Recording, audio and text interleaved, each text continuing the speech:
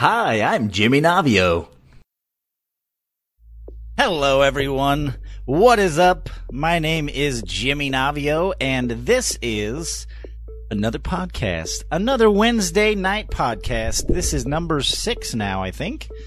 Yeah, we're gonna talk about California a little bit later on because there's some funny shenanigans going on this coast. Thus the title, California What? But I got my co-host with me today, James28. We do not have any guests this week. It's just going to be us two bringing up some topics. Let me adjust that real quick. Discussing a few things. We might go a little deep on the Minion Masters changes that are coming, since some of you out there do follow Minion Masters. Probably going to talk about E3 a little bit. We have a Chiefs Beef coming our way. And we're just gonna have a good chill time. It's a little less structured this week, but we got some things we're gonna talk about. We're gonna flesh them out. We're gonna go deep. So I'll bring James on here in just a moment. But first, let me see here. I'm still trying to, real quick, a couple announcements. Number one, everyone needs to go watch Gator Pete's VOD from today. That shit was hilarious. He did his dumb shit under 30, basically. Dumb stuff under 30. Basically, everyone in his community submitted stuff that was under $30 on Amazon that was like ridiculous, and then they did a giveaway based around that stuff. It was a lot of fun. Hey, professional podcast. The Sammy Cat wants to be a part of the show. That's a tail in my face. We all submitted stuff. It was a lot of fun. Go check that out. Also, Sammy and Tustar are still doing their month-long event. I'm still trying to get them as guests on the show. So hopefully before the month is out, we will be bringing you a podcast with Sammy and Tustar. They're just crazy busy right now with everything going on. It's a busy month for everyone. So that is still in the works. So now that that's out of the way, oh, and that's a cat butt. Let's just move along, Sam. Let's just get out of here. Whoa! Okay. That was bad. We're going to keep going. Well, I'm going to bring my co-host on now. Whoop! And there he is. Don't forget to unmute yourself. Oh, there you are. Oh, yeah. You're on the show. I am? You are. You are here. This is a surprise. You are present. How you doing, man? What you been up to? Pretty good. Just had my 3-year anniversary with my girlfriend today. I spent time with her. What'd you do? I want details. Come on, man. I was at her house. We watched Netflix. It was pretty nice. You watched Netflix on your anniversary? Dude, you gotta step up your game, bro. I can't. Her job is basically to watch her siblings, so I'm not allowed to take her from her house. All right, well. But yeah, it was good. We were watching the newest season of Supernatural because she loves that show, even though it's really, really not that great. Why not? Come on. My Lady Navio also watches that show. I'm not surprised. So watch it. Watch it. It's not a bad show if you just want to sit down and enjoy a show, but if you're looking for something deep, it's not for you. So yeah, I heard that it's one of those shows where they just kind of ran out of ideas, so they just start doing all kinds of crazy stuff. Yeah. It has a problem with escalation, right? Look like you could use a pork bun. I forgot to turn those off. We might have to turn off those notifications. Sorry, guys. Sam just spilled stuff on my desk, so I'm a little preoccupied. Lady Navio, I might need a little help. Watch your mouth, Lady Navi. You know that there's an issue with escalation. Yeah. It went from Monster of the Week type thing, which is always an interesting concept, to where it's okay, we defeated Satan. What's next? Satan Mach 2. Yeah, what's next? They used to be super terrified whenever they encountered a single demon, right? Mm-hmm. Or whatever. And then later on, it's oh yeah, we just kicked 20 demons' ass. Holy Santa Claus. Pretty much. So it's easy to enjoy. Just don't Just don't look into the background. Ignore each season as it happens. Just remember the characters and what they did. Yeah, exactly. Maybe just like take each episode for what it's worth and forget everything else that happened and just enjoy the entertainment value of it. Yeah, that's what I'm doing, because she's seen like all the seasons like so many times. I'm just jumped into the last one, so I'm just like, I don't know who these characters are. Oh, this guy was dead and now he's back. All right. See, that's something I have trouble doing in general. Maybe it's just a guy versus girl thing. I don't know. I have a hard time rewatching anything. Lady Navio can rewatch stuff over and over and over again. Like I think she's seen The Office like at least 20 times all the way through. I have friends like that, yeah. I could probably use a few towels. He spilled my entire drink. Yes. Probably a couple, actually. I don't think it went on the floor. All right, professionals. My cat just literally spilled my whole blue cup on my desk. So we're cleaning that up right now. I hope it wasn't a good drink. It was. He probably wasted like $4 just now. No. That was one expensive drop. Yeah. He wanted my attention and he got it. But yeah, she just walked down here and told me she's literally watching The Office again right now. So speak of the devil. So I'm going to let you take the lead for a minute, James. And okay. I want you to go ahead and explain what is going on in the world of Minion Masters. Oh, all right. And I'm going to pull up that link in just a second. But just so I can remember everything. For those who don't know, Minion Masters is the game that got me into streaming, and that's how I met James. And there is a lot of really crazy, somewhat controversial, some good, some bad changes. And they shoot themselves in the foot, I feel like, because they keep changing the game and like alienating half of their community. Yeah, I don't think it's going to be too bad, like some other sweeping changes that's happened, but I don't know. I feel like some people will leave. Yeah. But definitely not the people that are complaining the most. Oh, really? The ones who are complaining the most, you think they'll stick around? Oh, yeah. Like, they're complaining a lot, but it's like, I know you. You're not leaving. Yeah. You just want to complain. Yeah, honestly, that's why I stopped playing for a while, because I found myself complaining a little too much, so I was like, I'm just going to step away, and I'll revisit it every once in a while and see how they're doing, because it wasn't, I don't know.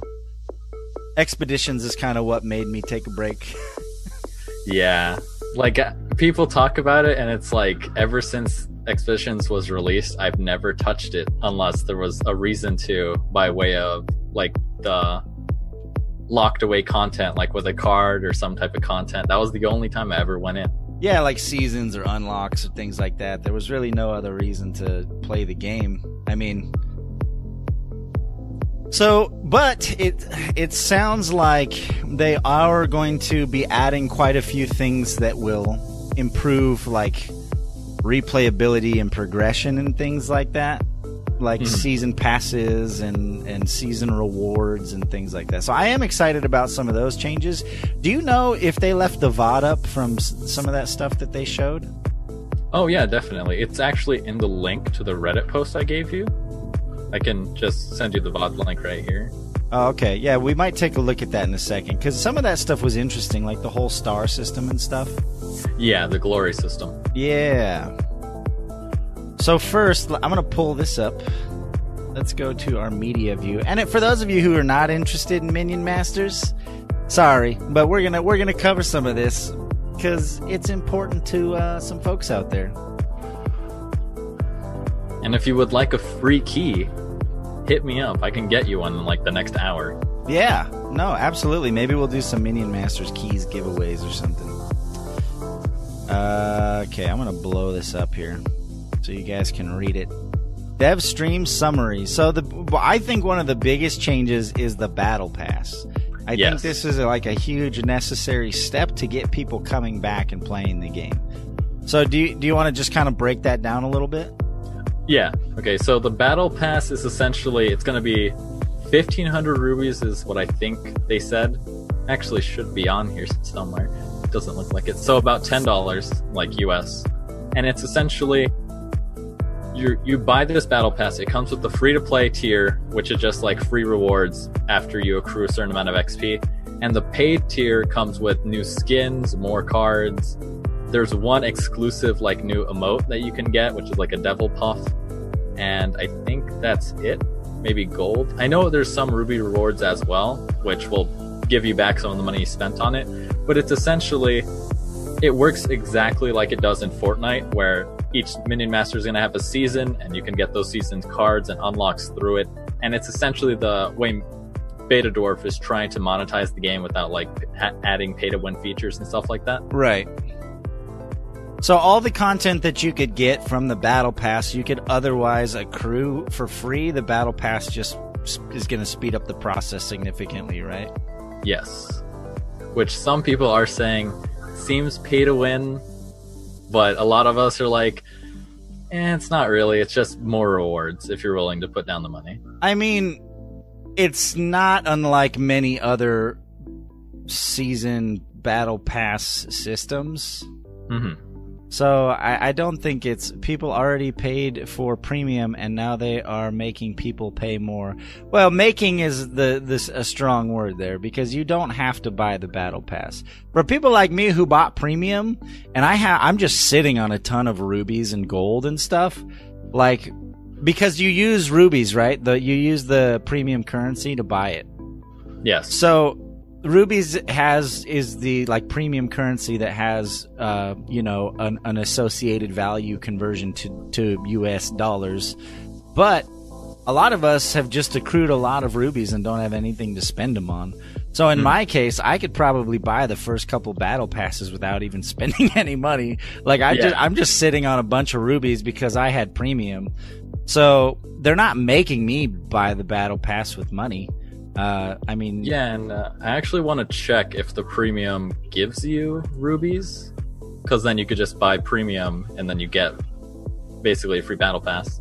You get some of it back, right? Depending on how much you play, probably. Yeah, the one they showed us on stream, I think it was at like tier 7, it was like you get 50 rubies back. Okay, so when you do buy the premium upgrade, you get 2,500 rubies, which means you could just straight up buy the season pass. So there you go. Mm-hmm.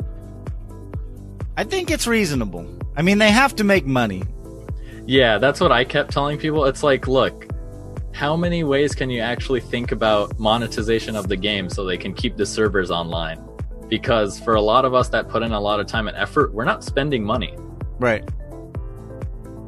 And I guess for me, what it really comes down to is like, I paid for the premium because I wanted to support what I thought was a unique game that didn't exist in the Steam marketplace, right? Like, there's no game exactly like it on Steam. It's got a niche that I think is pretty cool. I mean, people compare it to Battle Royale, but you can't buy Battle Royale on Steam, you know? So like, yeah. It really is a unique market that I mean, I paid for premium more to support the game than to get some cosmetic items or whatever. So like, for those who want to support it, they can, but for those who don't, I mean, it's still a reasonable amount of time to unlock things. Skins just like every game. Well, that's what it is though, Wrath. Like, you can still buy skins straight up with rubies. The battle pass gives you, so if you didn't get the battle pass, you can still unlock all the same stuff, but it'll probably cost you more. The whole point of the battle pass is to say, hey, if you pay for the battle pass and you put in a few hours, the rewards you're going to get back from doing that are going to be more than if you just went into the shop and paid straight up rubies for all this stuff. Right? Yeah, like that's the incentive. The only exclusive stuff in the battle pass is going to be the 2 or 3 skins they put in it, which they said you're going to be able to buy at another time later on because they don't want it to be like one and done, like you can never get them again. And the one emote that they added. Yeah, they said they would make the exclusive skins available every once in a while, right? Like, so people who didn't get them during the season would still have a chance later on to pay for them. But they may be more or less expensive. Yes. So yeah, I mean, I don't know. I think it's reasonable. I want them. I don't want them to fail. I want Minion Masters to continue to be able to keep the lights on and develop their game. Just because I don't agree with some of their creative decisions, I still want it to succeed. And I think this is a reasonable pay model that most people will probably be okay with. So I don't know. I'm okay with it. What are the new cards? Well, no. Before we get there, what are the naysayers saying about the Battle Pass? Is there any like counters to it that people are saying like? A lot of the counter argument to this is just about the season cards, because the way they want this to work out is there's the base set of like the 103 cards that currently exist, and then they're going to add 8 new season cards each season. So there's the 8 that are coming with this season. Tomorrow is when they said they're definitely planned for release. Like they said, we're all ready to ship it. It's going to come tomorrow. And that's where some of the resentment has come from, because some people are saying you have to buy the battle pass if you want to get the new cards like at a fast pace. Right. Because these new cards only come from tokens that you will get from leveling up the battle pass. I see. That we don't have concrete evidence. Like they haven't told us if you can just buy those tokens with gold. Okay. So it's more like people are upset about something that's not even for sure yet. Like they're just speculating on like. Yeah, and it's because you can still craft the new cards, but they're gonna cost you 3 times as many shards. Okay. So if you want the new legendary, it's gonna cost you 6,000 shards instead of the 2,000. I see. I don't like they made pretty much every card uncraftable and they are removing shards. That's what Wrath says. What do you think? Because it's not that they're uncraftable, it's that in the new system, when you open a new token, if you get a duplicate card, it immediately gets turned into shards and glory. Glory will just upgrade whatever card that was, and then shards you'll just now have to keep like accruing that way. You can't salvage. You can't hit the salvage button and just like get straight shards. Yeah. So you still get those shards just immediately after you open the token. Yeah, you still get shards. They just now your cards are upgradable. When you get duplicates, it upgrades your card, and then it also gives you some shards. And then you can still use shards to craft cards, right? Like the ones you don't have. Yes. So that system's not going away. They're just kind of tweaking it and streamlining it. Which makes sense, I guess, because it always felt kind of weird that it's like, oh, you got a duplicate, now you have to go salvage it, now you get the shards. Like it was an extra step that shouldn't exist. Because like for example, a good example of this is Quake Champions. In Quake Champions, when you get a duplicate item, it just straight up says like duplicate, and then it gives you however many currency instead of sticking it in your inventory and then you have to go salvage it to get the. Because there's really, other than like people who wanted to have like as a joke, like there were people who had like 100 scrap pack cards. Like it's useless. Like once you have 3, there's no reason to have more other than to say, look, I collected 100 of these cards. Like there's no. And that's what some people were saying. Yeah, like some people. They're like, I collected them to collect them, and it's like, but there's no reason to. Right, they were useless. It was more just like a trophy, like dick measuring contest, right? Like, look at all my scrap packs. Like, it was more of a meme than anything else. There was no use for it. It was just an extra step for no reason. So all they did was streamline that and say, hey, if you get a duplicate, we're just going to give you the currency because there's no point to have more than 3 of anything. So that makes sense to me. I have no problem with that. It sounds like, are they going to give you less shards since now part of it goes to upgrading the card? Is there? I don't think. What we saw on the dev stream, they were getting about 15 shards, and I don't know if that's more or less. Okay. Because since I have a pretty large collection, I just stopped buying tokens because I don't really need duplicates of the legendaries, and I already had 3 of each other card. So it's been a while since I've seen how many you get per like disenchant. I think it's still like it was like 400 or 500 for a legendary, and then it scales down to like 5 for a common. So here's my only legitimate beef with any of these changes. Mm-hmm. Hold on, let me do that. Damn it. All right. My only legitimate beef with these changes is that if they're going to implement this pay model and structure and like you pay for seasons and stuff, it's time to make the game free to play.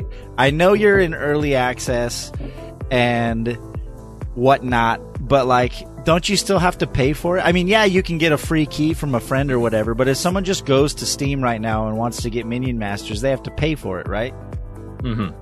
I don't think it's cool. I don't like having to pay for a game and then pay for seasons. Like, that's kind of a dick move. That feels shitty to me. Like, I don't like games. Like, I never liked a game where it's like, oh, you have to pay for this game. Oh, you want cosmetics? You have to pay for those too. Like, if we implement one or the other, you know what I mean? Like, Path of Exile, perfect example of like, this game's completely free. Oh, you want cosmetics or extra tabs? Pay for them. Like, that's fine. But if Path of Exile was $20 and then on top of that, they were like, oh, you have to pay for cosmetics. If you want these features that are kind of needed to play at like this highest level, kind of feels bad. I think this is the point. Like, it's going to feel real shitty if they implement these changes and they keep the price tag on the game. For me personally, I don't agree with that. Now that they have a way to, like, every season monetize and start, like, you know, trying to get people to the incentive to pay for the seasons and stuff, I don't know. It feels dirty to me to say, hey, buy this game in early access and then on top of that, pay for seasons. Yeah, and they are aiming to like leave early access this year, which is I think why they are like rushing some kind of stuff like this, because they just want to get it out and see what works, like what do people like about this system and what don't we like. Right. Because there is a lot of there's a lot of behind the scenes stuff going on at Beta Dwarf that we've been hearing about that they can't directly tell us because of NDA, but something that Sasha Banks found by like snooping around in the Denmark press was that Beta Dwarf actually received this massive cash injection from the government. So there's like all this news and stuff that's going on like about what is the future for MM, and it's like throwing off a lot of people and like what is going to happen. Yeah, I heard about all that. I heard about the government whatever. I thought they announced that because I remember seeing that.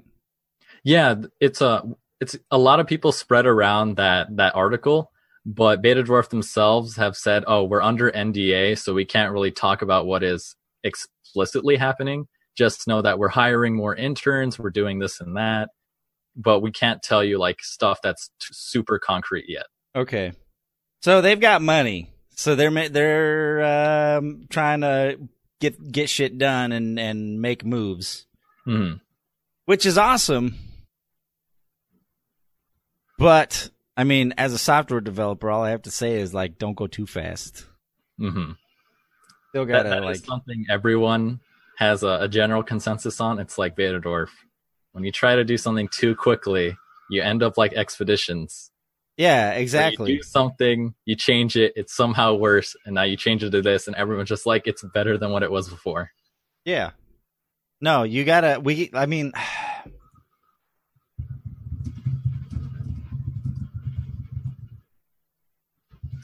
That would leave a very, very sour taste in my mouth. That's all I'm going to say.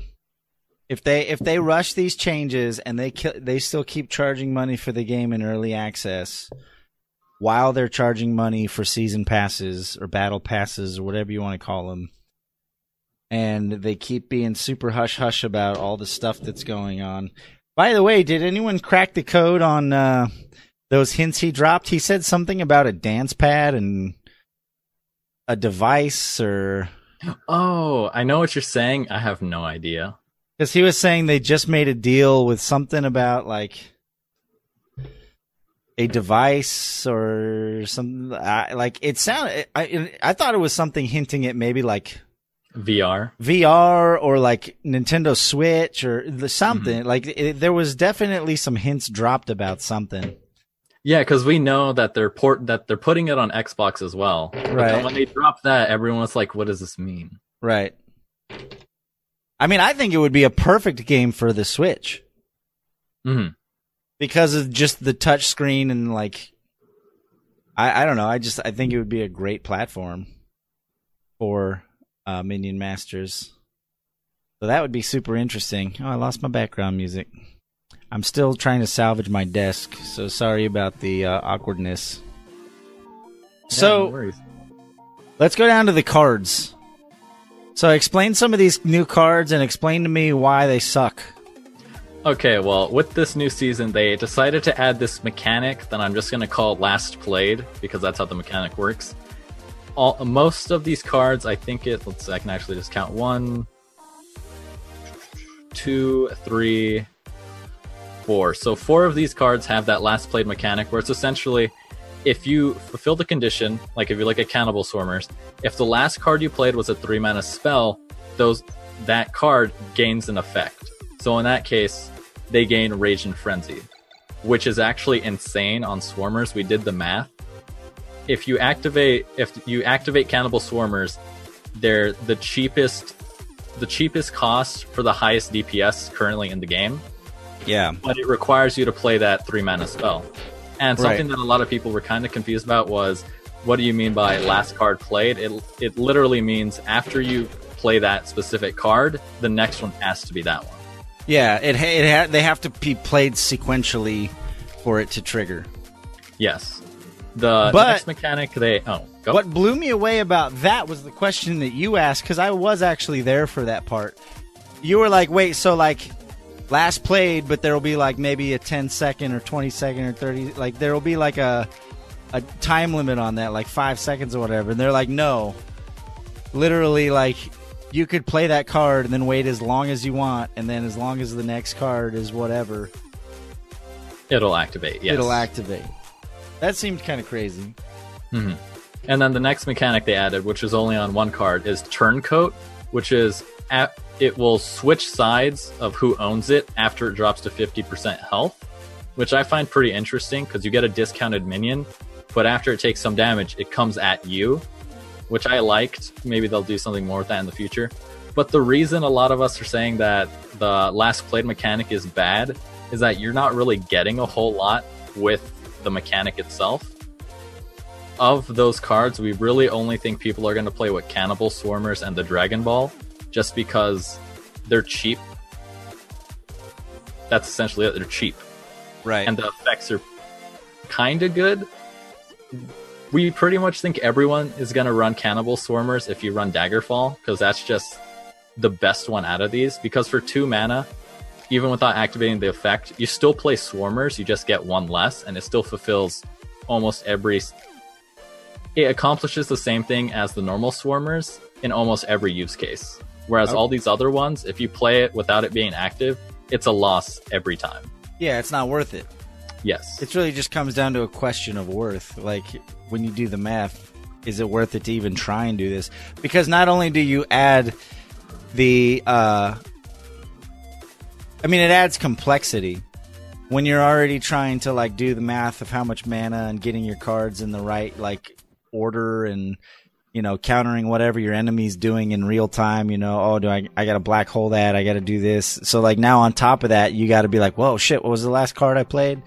And so there's also the mental cost, not just like the actual card cost, but the mental cost of having to like keep track of one more thing while you're playing, right? Luckily, it's not that bad because if the card effect is active, they glow with the orange border. Yeah, but it's not that bad for you. I'm talking about for like idiots like me or new players who are like, oh shit, like I forgot, like. Mm-hmm. You know, they'll put that in their deck with good intentions, and then they'll literally never trigger the event because they just don't pay enough attention. Yeah. You know? And then the other gripe we had with was it adds like a forced combo that now your opponent can always expect. Because... Oh, true. It's predictable. Because once they see that card, they can just say, "Oh, okay, I can counter that." Yeah. So in the case of the 7 mana card, which is it summons an Incubus and a Succubus, it's a 7 mana. It's a 7 mana minion card, and it's only triggered, and it's triggered by a 5 mana spell card, and there's only 3 of those in the game. So if you see that spell card being played, this is coming out at 7 mana. Right. And then if you're triggering it off of the Dragon Ball, which is also a combo card, then now you basically can map out what this guy's next 2 cards are going to be. Because okay, he just played a 3 mana minion. Now he's going to play the 5 mana spell, and now he's going to play the 7 mana minion. And you can just know exactly what they're going to play. Which a lot of people, and I agree, makes it really predictable on everyone that runs those cards, because now you know exactly what their hand is and what they're going to do. Okay, you ready for my $1 million idea? Yes. I always like to throw my own ideas out there. I just had an idea. Instead of making them sequential, make them recipes. So basically, you can have some fancy fun names for the recipes or whatever, and have little icons across the bottom, and different cards could be part of different. Because what they're trying to do is create combos essentially. Yes. But it seems confusing to me. It seems it would be easier just to say, okay, these cards can be used to make this recipe, but you also need one of these cards to. So you could basically say it would basically so if 3 cards have the same icon at the bottom of them or whatever, you would know, okay, I can play those 2 or 3 or however, or just make them 2-card recipes. So if I play these 2 cards, that'll make this recipe that'll cause this extra effect, right? Mm-hmm. That might be a little, because then it's not quite as predictable, because multiple cards could be a part of multiple recipes. So that would at least kind of mix it up a little bit. Rather than doing this played after thing. You could play them in either order, but it would still have kind of the same effect. Yeah, I see what you mean. Yeah, because just so far with a lot of these, we're just the effect, it's not strong enough for what you're doing. Because a lot of people looking at them it's only it's a cheap 5 mana spell, but you have to remember you have to combo it, which means it's not a 5 mana spell, it's 12 mana. Because for some reason, a lot of them were cost total of 12, which I was oh, is that going to be all of them? They're all going to add up to 12, but then the Swarmers came out, which is 5 cost. Yeah. We'll see. Mm-hmm. And then the last bit of criticism that came out was, I'm gonna go by Gobe. He basically said for the next tourney on this Saturday, he said all of these cards are legal. They're not going to be banned like usual because the sponsor wants them to be played. So we were all okay, Betadorf wants us to play with the cards so they can actually see people use them. But then a bunch of other people said, oh, so the next tourney is going to be pay to win, because if you don't put down money for the tokens on you're not going to get them in time. Yeah, you can't get them. Because right now we're thinking that the 2 mana Swarmers and the 2 new legendaries are going to be pretty busted, and that's the ones that people are going to want. And since they're legendaries and it's going to cost you 6,000 shards to craft, it's not going to be cheap.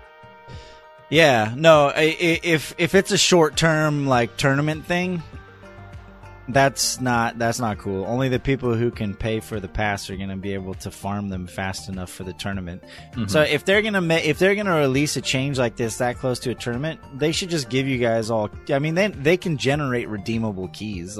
Yes, they could just give you guys keys for those cards and say, hey, we're going to give you these cards since you're active in the community, you're playing in the tournament. Here's the key to unlock these cards so you can use them in the tournament. Because otherwise I don't agree with that decision at all. That's not reasonable. Yeah, and the kind of counter argument I had to that was, if you play in the tournaments, a lot of us it's only 2 players that are pretty new that probably won't get the cards, because I know everyone else is sitting on 40,000 plus shards and hundreds of thousands of gold. Yeah, so it won't be hard for those guys. Yeah, but that's got to feel shitty for the new guy. I mean, the whole point of all it. We don't need to appeal to the people who are going to be here. We need to appeal to new players. Mm-hmm. So you can't, everyone else will earn them, but we should be concerned for those 2 or 3 players, because they have friends that probably aren't playing the game yet or haven't heard of it, or like, you know, if they have a bad experience in their first tournament because they literally didn't have enough time to farm the cards, it's going to cause animosity. It's going to leave a bitter taste in their mouth, and they're going to say, fuck this game. Mm-hmm. Like, it's the new players that we should be concerned about if we want the game to grow. Especially since the last tourney was pushed back to this one. So I'm thinking that some people aren't going to enter just because they won't have these cards. Right. Yeah, and that's absolutely the wrong... I mean, you want as many people participating in as many events as possible. And you're alienating new players by doing that.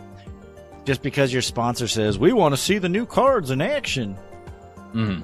There's got to be a better way. Either give everyone those cards if you want to see them, or tell your sponsors, sorry, man, you're going to have to wait till the next tournament because that's a dick move. Yeah, because I know Gob like directly answers to Betadorf, who is giving him the money for these tournaments. But it's like you can still run the tournament without money if that's like what you need to do. You got to stand up for yourself. That's a problem with money in general. That's a problem with the software industry in general. I'm going to soapbox a little bit and say, like, any company that's ever taken VC money is just like a puppet. Like, I'm fortunate enough to work for a small software company that's never taken sponsored money or venture capital money or anything like that. My CEO makes every decision he wants to make for what's best for the company and for his employees. As soon as you start accepting sponsorships or venture capital or government, you know, funding or whatever, you're not calling the shots anymore. You're a puppet. So like this tournament's a perfect example. There's probably plenty of people within the company who don't think it's a good idea, but guess what? Money talks. They don't get to make those decisions anymore because they took the money.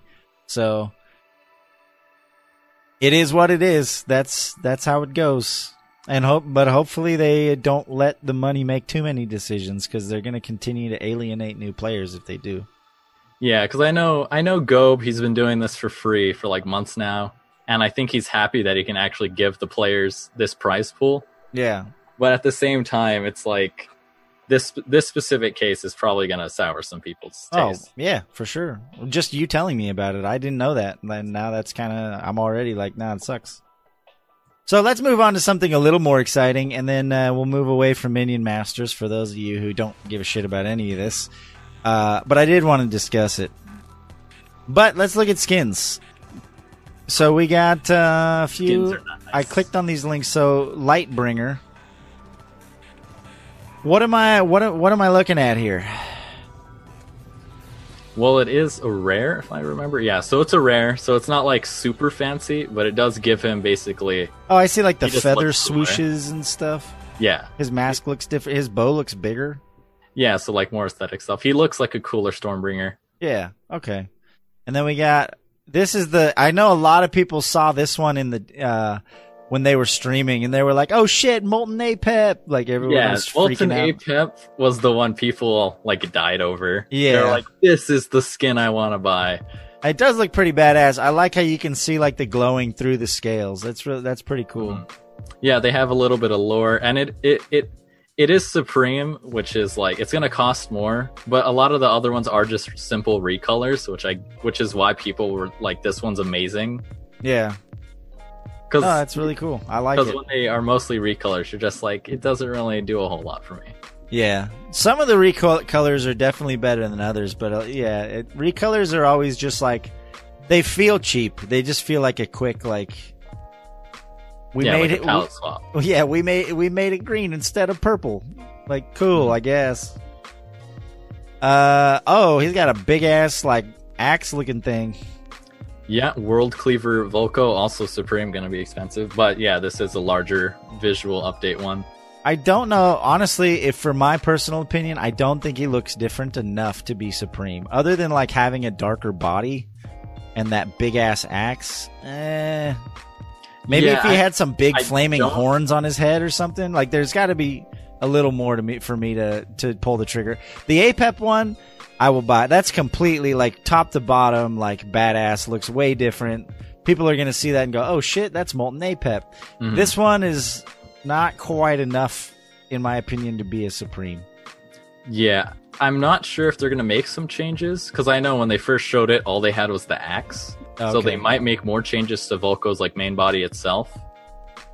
But yeah, the axe itself is probably not worth it. Maybe like in that orange glowing chest part, if there was literally like a burning heart or something. Like, I don't know. There's got to be something like unique, a little more unique about it. For I'll probably get if I have enough resources, I'd probably get the APEP one, but I don't think I would get this Volko one unless they made some. Ooh, see, now this is kind of cool. Yes, Infested Setsu. That's one's entirely like redone. Yeah, it's like it looks like a exactly infested, like a Zergling. It looks like a Marine that got infested by a Zergling. Yeah, that's what everyone said. Yeah, they're like, "Oh, StarCraft skin, nice." Yeah, exactly. That's what it feels like, and that's not a bad thing because it feels different. It doesn't feel like Setsu. Yeah, and it still looks like Setsu, so it shouldn't be like too like, "Oh, wait, is this a new master?" Like, no, it's still Setsu. Nah, usually that's the thing. I think Beta Dwarf could take more liberties. I think they worry about people confusing things, because that's why from the beginning I pitched them that they should skin all of the minions. I was like, dude, if you had minion skins, I'd buy the shit out of those.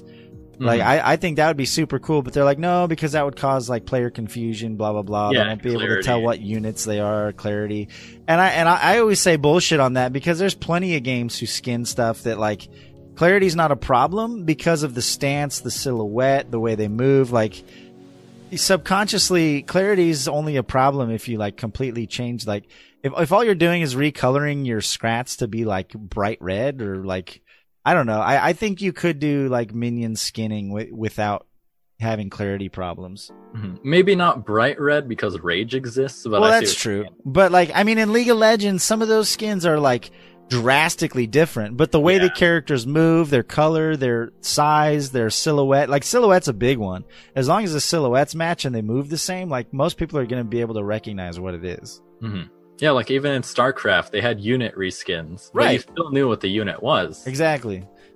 So like when I first started playing and they brought up skins like a year ago, I was like, oh, that'd be badass if I could have like skinned minions. And they're like, no, we're just gonna skin the masters. And I was like, that's dumb. Like I didn't like it. I wish they would have like, I don't know. I wish they would have gone all the way and skinned everything.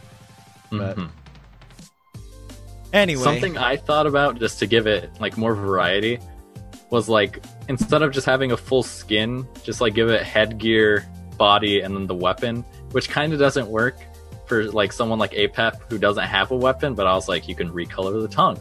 Or no, you could make his tail like do like he could have a like just his tail be different than his body, or I did have that idea too, like take an Overwatch approach, or not? Is it which one is the one where you can sorry, Paladins? Is it Paladins where you can swap out like Paladins? Like individual pieces of gear? Okay, then it might be Paladins. I know Battle Right, you can only swap the weapon and then the skin. But still, that'd be cool. Like if I could do the infested Setsu, but like with a different gun, or I don't know. That'd be cool. And then it gives people more things to buy, because then they can mix and match, and then it's not like, oh, I just bought the newest skin. And I think Molten APEP is only going to be available in the season pass, but it's like the first reward you get.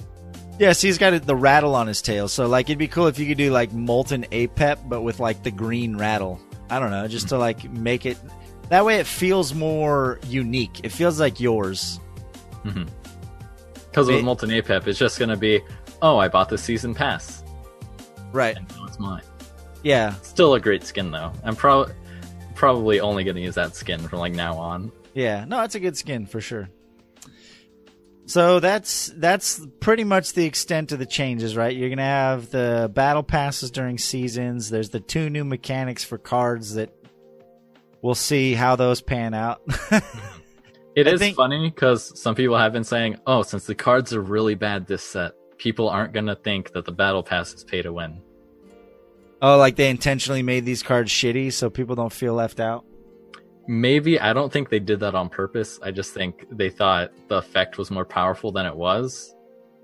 Because they added a blink spell, and we were all like, okay, that's broken. What's the blink spell do? It's the I forget. It's right above the last one. I forget what it's called. It is.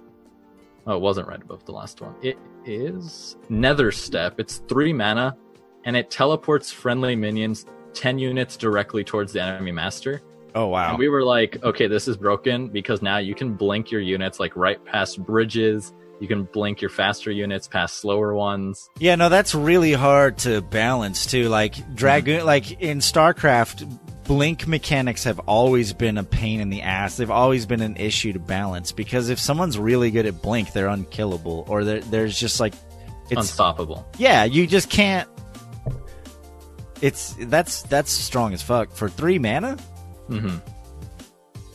I was thinking they should definitely like increase the cost because it's straight utility and it's really strong. Because the idea I had for it was, you can if you get Cleaver onto face, Nether Step becomes the most efficient damage spell in the game. Because each time you blink your Cleaver, it resets his attack immediately. Holy So Santa face Claus! for 300, shit. you blink him, another 300, blink him again.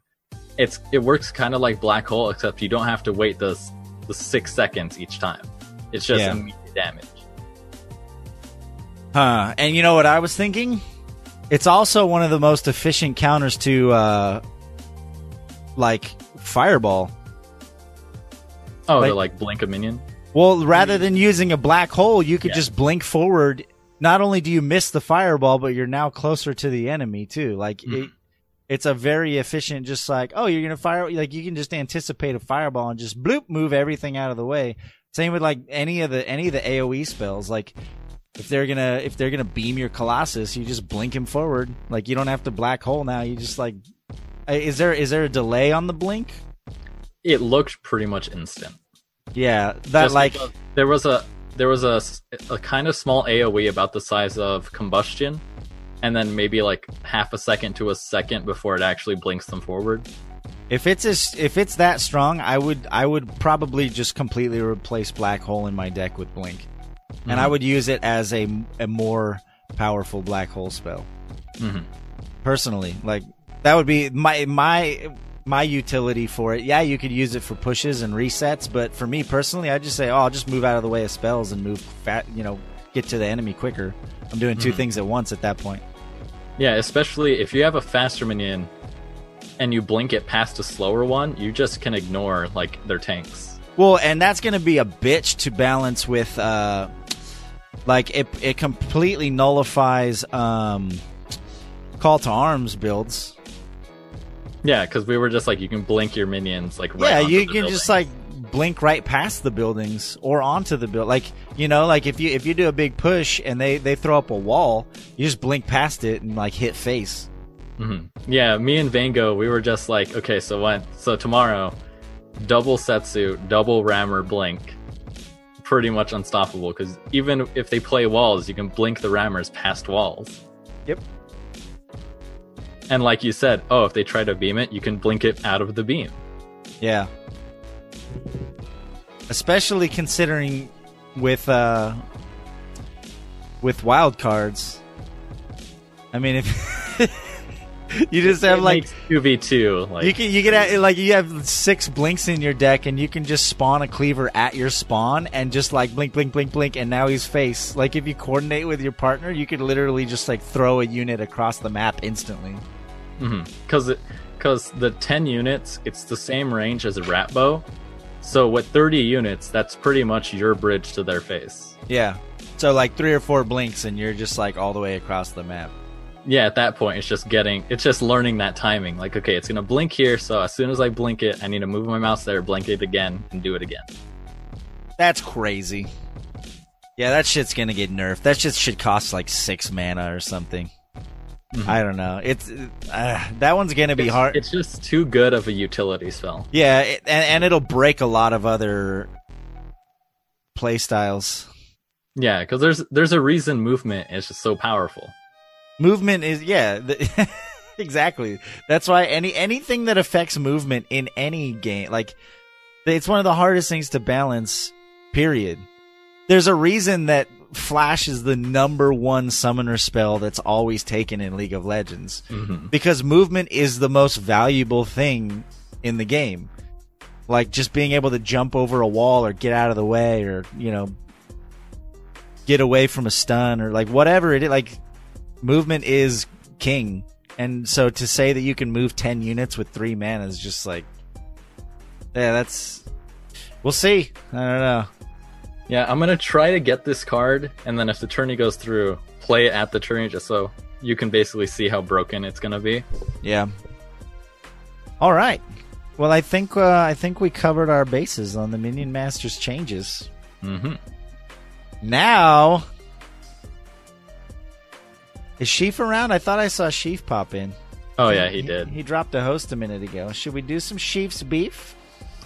We should. If he's here, I think we should get into it. Let me go ahead and do one thing, though. I need to disable audio on these notifications. I didn't mean to leave that on. Sorry about that, guys. So, Mashif said that he rushed this beef, so it's probably not going to be as polished as previous ones, but he did sound fairly excited about the topics that he's going to be bringing us. I already have it downloaded, so we'll get into it in just a second once I adjust these notifications that I accidentally left on. I was cutting it close tonight. I didn't have as much time to prep as I usually do, so there we go. That's fixed, so let's go ahead and turn off my browser. We'll put up my Sheaf's Beef logo while I load up the video. That capture was broken on the 2-person view, so I had to fix it. Oh, okay. All right. I will start back at 0, and we'll do 1, 2, 3, go, okay? Yup. 1, 2, 3, go. Welcome, everyone, to another episode of Sheaf's Beef. We're down here at JTR HNBR Network Studio Complex. Let's bring it to the ring with Mashif for the beef. Welcome, everyone, to the ring. that was loud. I'm your host, bringing you the beef. Today we got 2 big ones. We're going to hit right into it. First beef. Sleep. Sleep is the first beef. What? I possibly could sleep. Something I get a lot right First now, beef. but not Let's see. usually. I can never get enough of it. It's never the right amount. It's either too much or too little. It's driving me crazy. You're probably like me, probably up late playing video games. You have to get up early. Boom, not enough sleep. You're dragging ass all day, chugging rock stars and coffee, just trying to keep going. Or on the flip side, it's your day off, and you finally get a chance to sleep in. But you get too much sleep. Now you're groggy and foggy all day. It's never the right amount. You can't just be boom, done. I got my sleep, I'm good. I woke up with exactly the right amount of sleep. Never happens. That's why sleep. You're in the ring for the first beef. Second beef. Is that We have trending I'm not sure. video. Now, why trending video? Trending Let's video. start with YouTube. We're just going to pick on YouTube today. But trending video is a scam. It's a fucking scam. Okay? So here we have the trending page for me. It may be different for you because Google's weird algorithm that they have on YouTube. But the first video may legitimately be trending. I don't think it is because I don't think people really care about a Dumbo movie that much. But there's 2.9 million views in 17 hours. The next one may be a legitimate trend. 1.1 million views 43 minutes ago. That seems pretty hot. But then it gets a little weird when we come down to the end. Everything wrong with Ratatouille. I love CinemaSins. They're a great show. But 1.5 million views a day ago? Now it's getting kind of weird. 789,000 views in one day? I kind of feel like stuff blows up a little faster than that. Oh yeah, and I think I kind of glanced over this. Emily Dow, I have no interest in what's in your bag or what you bought in Japan. Who are you? She's a you're not creator my on the radar. rise, This isn't Mashif. someone that I would ever consider watching. As you go down, it gets more and more suspect until we get to the bottom. The further down you get, the weirder it starts getting. It's Just Water Weight by Kevin Hart, Laugh Out Loud Network. 290,000 views 2 days ago? Then you got Shawn Mendes, who has 4.5 million views 2 days ago. Let's see why this would be considered trending, or why this is hot. Remember, it's got less than it's got barely 500,000 views. It's not even there. Now it's time for some tips. Oh wait, I think we found a little secret there. I think They show it for just a split second. Boom, right there, YouTube original. So YouTube's trying to pretend like this is trending. This is what people want to see. This is hot. But it's not. It's just a YouTube original that they're pushing to the top. Okay? Trending sucks. It used to be where you'd find viral videos, but you don't find them anymore. It's just ads. I'm sure people are paying to get on the top of trending. The subscription bar is something else that's starting to get messed up. And it's getting old. Okay, YouTube, can you knock the shit off? Facebook does the same garbage. That's why those are our two beefs of the week. So, Jimmy, James, contestants, chat, contestants, there's a prize. I want to hear what you guys have to say about this beef. Okay, which is the beefiest? Sleep, because you never get enough or you get too damn much, or trending video, which is just garbage and it's a lie. I want to hear what you guys have to say. Go ahead and let me know, and at the very end, I'm going to let you know which is the right answer, because there's a right one. Let's get to the beef. All right, paused at 3:58. Yep. So, pretty spicy topics. Spicy. Too bad he's not here. Usually he's talking shit in chat. Is anyone out there in chat, or we everyone in lurk mode today? Because I definitely have opinions about both of these. Sleep. Let's see. I agree. Too much, too little? I agree, but I disagree, because I differ from this significantly with Lady Navio. She loves sleep. She looks forward to it. She likes it's a ritual for her. She likes laying in bed. You know, she'll looks to the day when she can sleep in and just kind of lay in bed, watch a show, lazy mornings, stuff like that. She's not a lazy person at all. She's one of the hardest working people I know, but she very much values sleep and the rituals surrounding sleep. Me, on the other hand, I hate sleep. If I never had to sleep, I would never sleep. I feel like it's a waste of time when there's like 100 other things I'd rather be doing. Like, I have a list of things. I want to get my YouTube channel going. I literally don't have enough time with work and streaming and spending time with Lady Navio and other projects. Like, I don't have enough time to do everything I want to do. And for me, sleep just gets in the way. And so I definitely agree with him there to an extent. The part about not getting enough or getting too much, I personally cannot agree with, because I know what my optimal sleep is. My optimal sleep is like 6 hours. And not everybody has the same optimal sleep, but everybody does have an optimal sleep. And there are sleep studies you can do.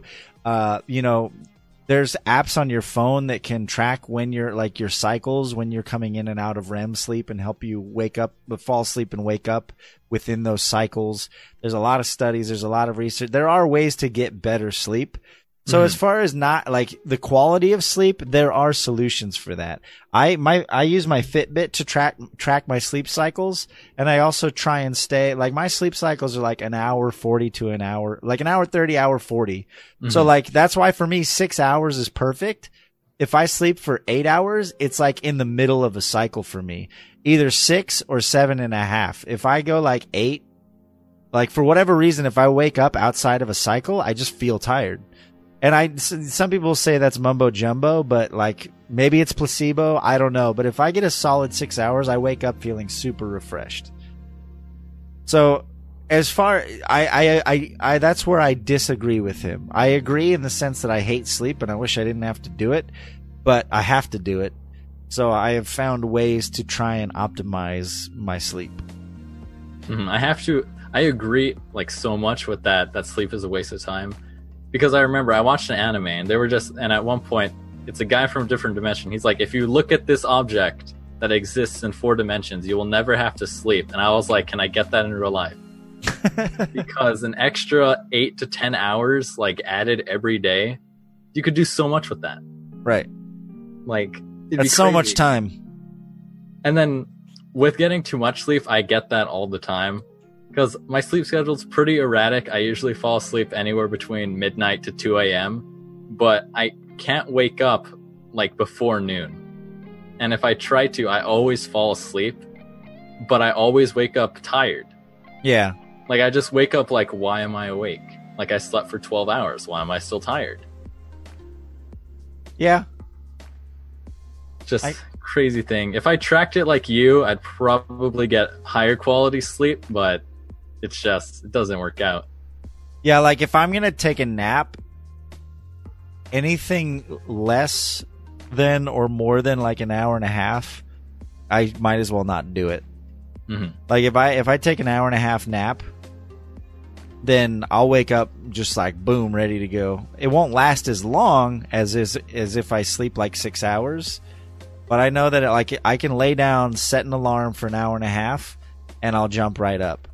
Mm-hmm. If I don't set an alarm and I sleep for 2 hours, I'll wake up feeling like shit. So like, I don't know, maybe give it a try. Maybe look into like finding out. I think the average is somewhere between like an hour and a half. Mm-hmm. I've read similar studies. So it's something to try. So I agree to an extent that like sleep is bullshit and I wish I didn't have to do it. But as far as getting quality sleep, there are ways to improve the quality of sleep. Mm-hmm. Like I won't even nap because I'm like, if I nap, that's a waste of time. Yeah. So I'll like fight the afternoon drowsiness. Like, no, I'm not going to sleep right now. That's why we're all going to die of heart attacks when we're like 50. Yep. But okay, so the next one, I want you to chime in first because you are a YouTuber more than myself. For those who don't know, James has a somewhat successful YouTube channel. He's got 80,000 subscribers and he puts out content on a regular basis. He's been doing YouTube, didn't you say, for like 7 years? Yeah. Since you were like 12 years old. Yeah.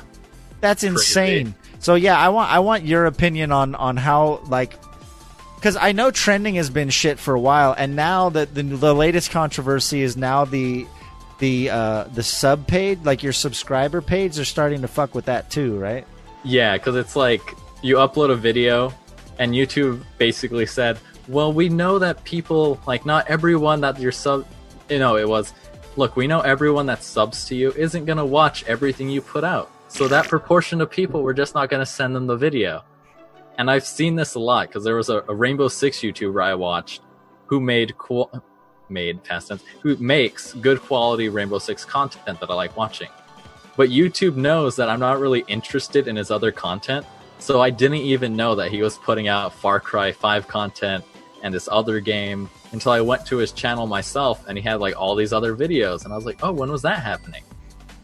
So the way you have to do it now is you have to go onto each person you're subscribed to, hit the notification bell to enable it, and then you have to click it again to open up an options list to say receive all videos, not receive most. Which brings me to the second point. Go ahead, sorry. Which about trending, where I think a lot of people in the back of their minds kind of knew that trending was more of a if you pay money, you'll get trending type deal. Which, let's call a spade. And the reason I like Twitter is because it's transparent about that stuff.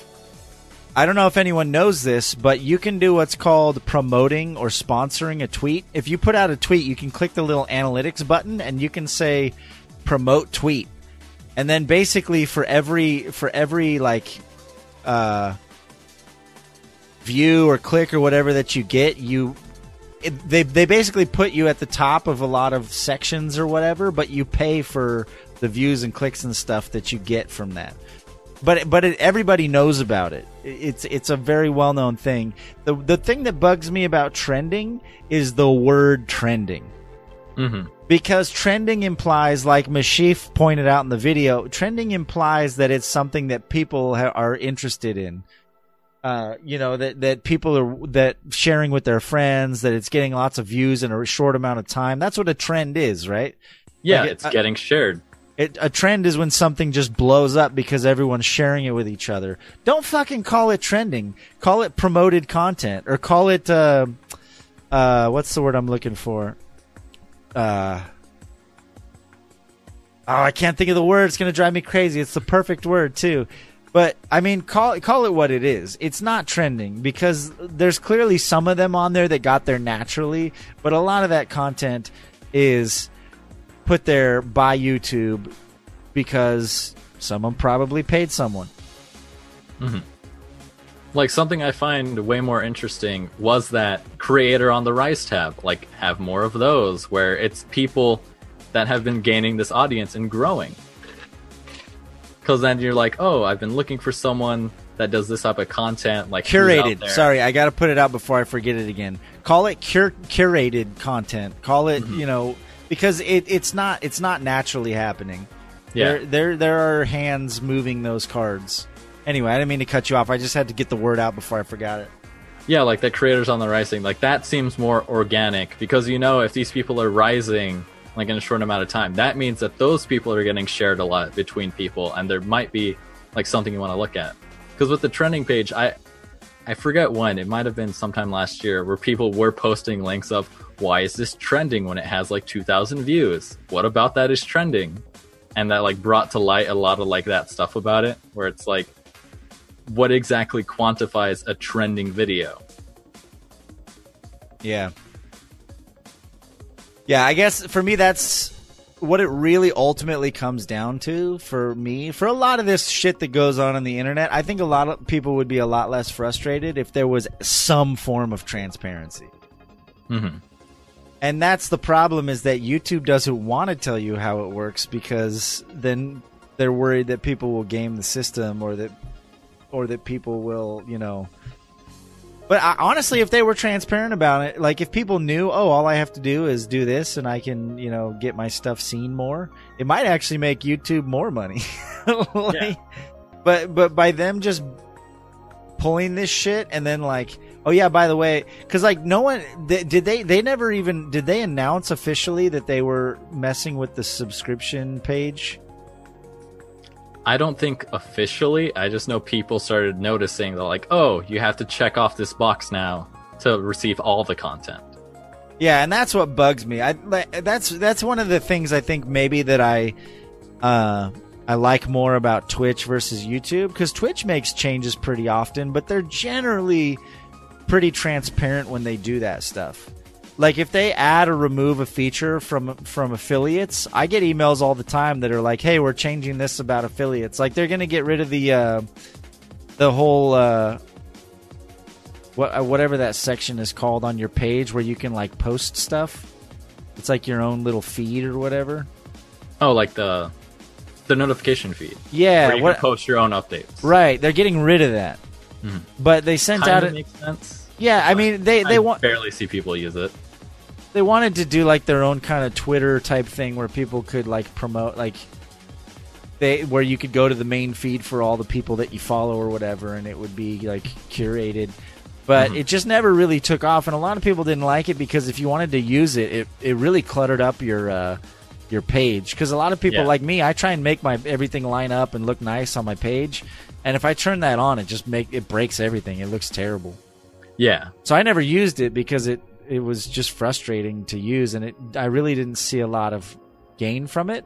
But my point, I'm getting off track. My point is, whenever they add or remove something like that, they always send out an email saying, "Hey, in the next few months, we're going to be doing this," or whatever. Like a feature they're adding for affiliates is they're adding. I think I know what you're talking subscriber about. badges. That's it. Yeah. For affiliates. And they're also making it so payouts happen in 45 days instead of 60. But like before, they didn't just make that change overnight. Like every time they do something, they have a blog post about it. They send out an email. Hey, this is what's happening. Like they very rarely just like ninja change the way something works. And I feel like they're better about that stuff, whether good or bad. They're better about communicating with their, both their partners, affiliates, and the general public that uses Twitch. Yeah. Transparency, people. It'll solve all these problems if you just tell people what the fuck's going on and why you're doing it. Rather than after the fact when people get mad, they were like, "Oh yeah, we're messing with that. Sorry." Like, "Oh, we actually changed that in the latest version, but we didn't tell anyone." Yeah, it's bullshit. So for me, I would say Bigger Beef is probably trending. As much as I hate sleep and I wish I could use those 8 hours for something else, I do enjoy some aspects of it. I like sleeping when I've had a long day and I've been out and I feel drained, and I'm like, I need to recharge. Right. And it's a good time to watch TV. I pretty much always fall asleep with the TV on. That's probably not healthy, but yeah. So for me personally, I would say the bigger beef would be trending. Yes. Let's see what Mashif's got to say. All right, I'm at 3:58. We'll do it on go again. 1, 2, 3, go. Thank you, everyone, for your suggestions. Now we're going to go back to the stadium to see which is the beefiest. It's sleep. Oh, no! Obviously, Sleep? We were wrong. I can never get enough of it. Or I get too much. My body doesn't know what the fuck is going on. So that's why sleep is the sheath beef of the week. We need to help Mashif. We need more, we need too much. Why can't we figure out a way to not need sleep? That would be wonderful. Enough time to game, enough time Not to yet, do whatever Mashif. you want. Sleep, you're the beef! You're the beef! So aggressive. Cuts out. Yeah. Yeah. I guess we disagreed there. Because That's a first. I don't know. I just don't feel like. I mean, other than the fact that you're dead for however many hours you sleep. Yeah, a third of your life. Who was it they called some famous author or something? They called sleep the small death or the tiny death. I think I know who you're talking about. I can't place the name. Yeah, because I mean, you literally like. As far as your subconscious goes, you don't exist for a few hours, which is kind of weird to think about. But one of my beefs with sleep too is that I rarely dream, and if I do, I don't remember them. Oh, I wish I could never remember my dreams. Sometimes I wake up and I was like, "What was that? Like what?" I haven't. Sorry, go ahead. Okay, I was just gonna say the worst is when I start to realize that I am dreaming. I'm like, wait a minute, none of this is real, and then I wake up. I have those, yeah, every once in a while. I feel like I've been having those lately more. Like when I do have dreams that I remember, I often do question the reality of it. And if you can control that, the next step is lucid dreaming. If you can recognize, that's always been a dream of mine was to lucid dream. And control your reality. Yeah, so lucid dreaming, for those who don't know, is essentially when you recognize that you're dreaming, but you're able to stay in the dream and control it. Be like, oh, I'm dreaming, I'm going to go fly around. And it's possible, and there's actually ways to train yourself to become a more efficient lucid dreamer. I think the first step is to take notes. Like you have to... there's certain rituals you can do before you fall asleep, and then as soon as you wake up, you're supposed to take detailed notes on your dreams. And then you start to recognize what goes on when I dream, what stuff is happening. Yeah, and over time there's certain exercises you can do to start to basically force yourself to lucid dream more often. Because I think I may have had one or two lucid dreams in my life where I had at least a couple minutes of me knowing I was in a dream and being able to do stuff before I woke up. So that appeals to me. That'd be pretty cool. That's like a superpower. Yeah, and then to go through the night, and then you're just you enter it, and then you're just like, whoa, I'm awake now. Yeah. Because I think the only time I've done it, I was like, that was it. That was so short. But it's I slept for 8 hours. That's me almost every night. I literally fall asleep and wake up and those hours just didn't exist. I rarely remember my dreams or that I even dreamed or that I even went to sleep. I just hit the pillow and I wake up and I'm just all right, time to go to work. It's kind of weird. So that being said, I did recently start watching, Lady Navio has tasked me with watching at least the first 4 seasons of Dexter. She insisted that I have to watch at least the first 4 seasons. So I started watching it, and I started having some crazy fucked up dreams where I'm trying to cover up things. I had this dream the other night that I got in a car accident, and it was my fault. I went the ground was wet. I was driving on grass or something, and I fishtailed out and hit a truck, and then I just drove home. And then the whole rest of my dream was me trying to cover it up. I had to tell all these elaborate lies, and it was this huge cover up which, like, if anyone who has watched Dexter, especially season 2 is just like the whole season's all about like a massive cover up. Oh, and so like my dreams were just all like shady, like plot twist cover up dreams because I'd been watching Dexter before I went to bed every night. Mm-hmm. Yeah, that's interesting too, where it's like, I remember when I was younger, I was like, if I do something before I sleep, will it show up? And then I would never remember like if it worked or not.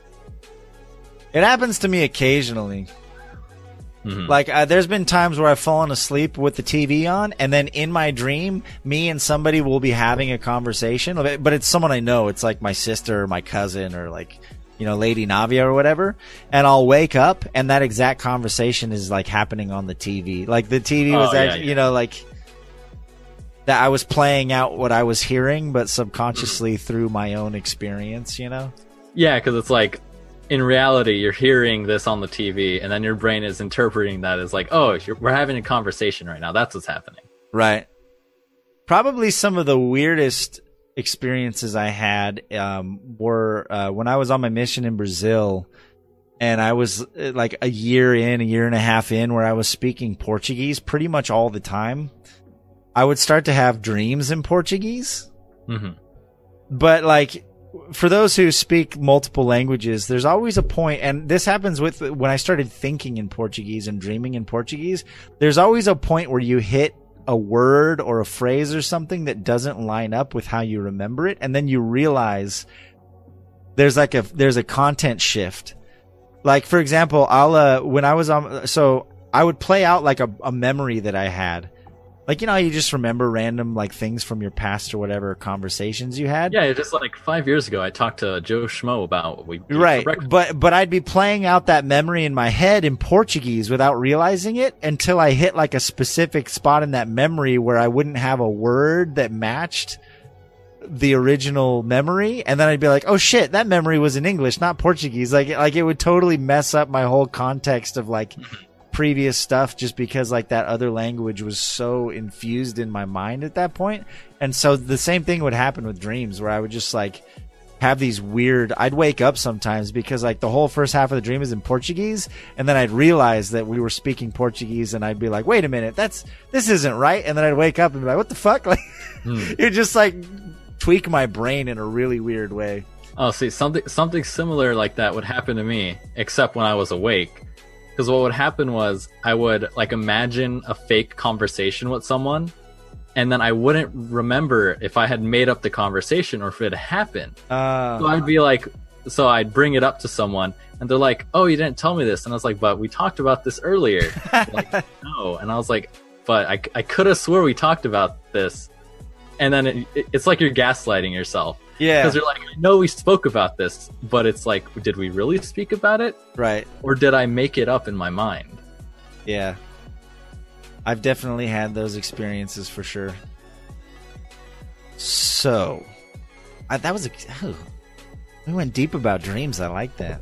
Oh. So, Mashif, that was a great topic. Thank you for the sleep one. I could go on about dreams and sleep, but I do want to touch on a couple other things. Probably going to end a little early tonight, but I did want to bring up this article that I shared with you. About California. Yeah, let's get into this for a minute. I could actually do that, right? If only I could sing. For those who don't know, let me pull this back up here in the media view. This has happened a few times throughout the history of our wonderful state of California, but it's happening again, and this time there's like some serious money backing it. There's like some tech billionaire who's trying to make this happen.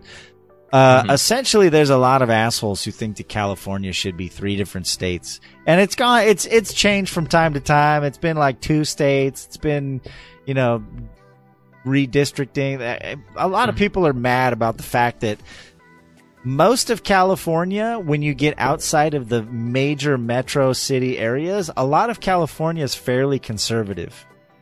Yes. There's a lot of small. Yeah, so like the majority of like the percentage of the population lives on the coast, right? So you've got Los Angeles, San Diego, San Francisco, San Jose, all these massive, massive cities with millions of people. And then you've got all of this other area that's mostly like agricultural, rural, in the middle of the state that has very different. So what it comes down to is most larger city centers in the United States are fairly democratic. Most rural areas are Republican.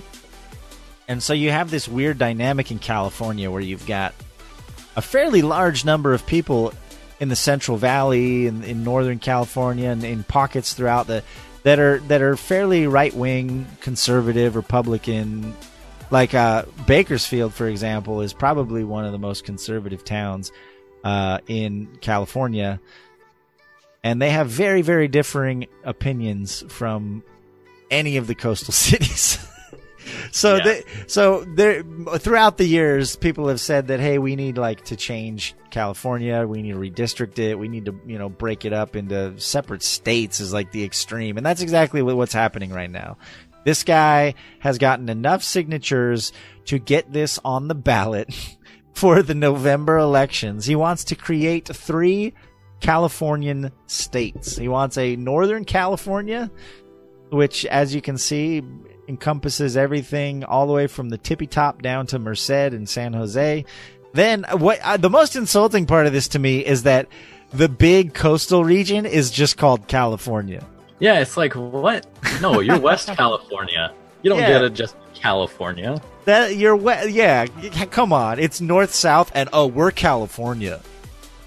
Because when people say California, they're talking about. Yeah, it seems kind of like pompous. I don't know.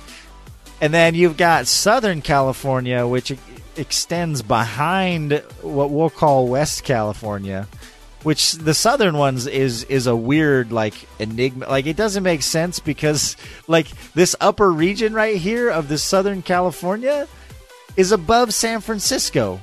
Mm-hmm. It's like I get that's a district line that they probably drew on, but it's true. still north.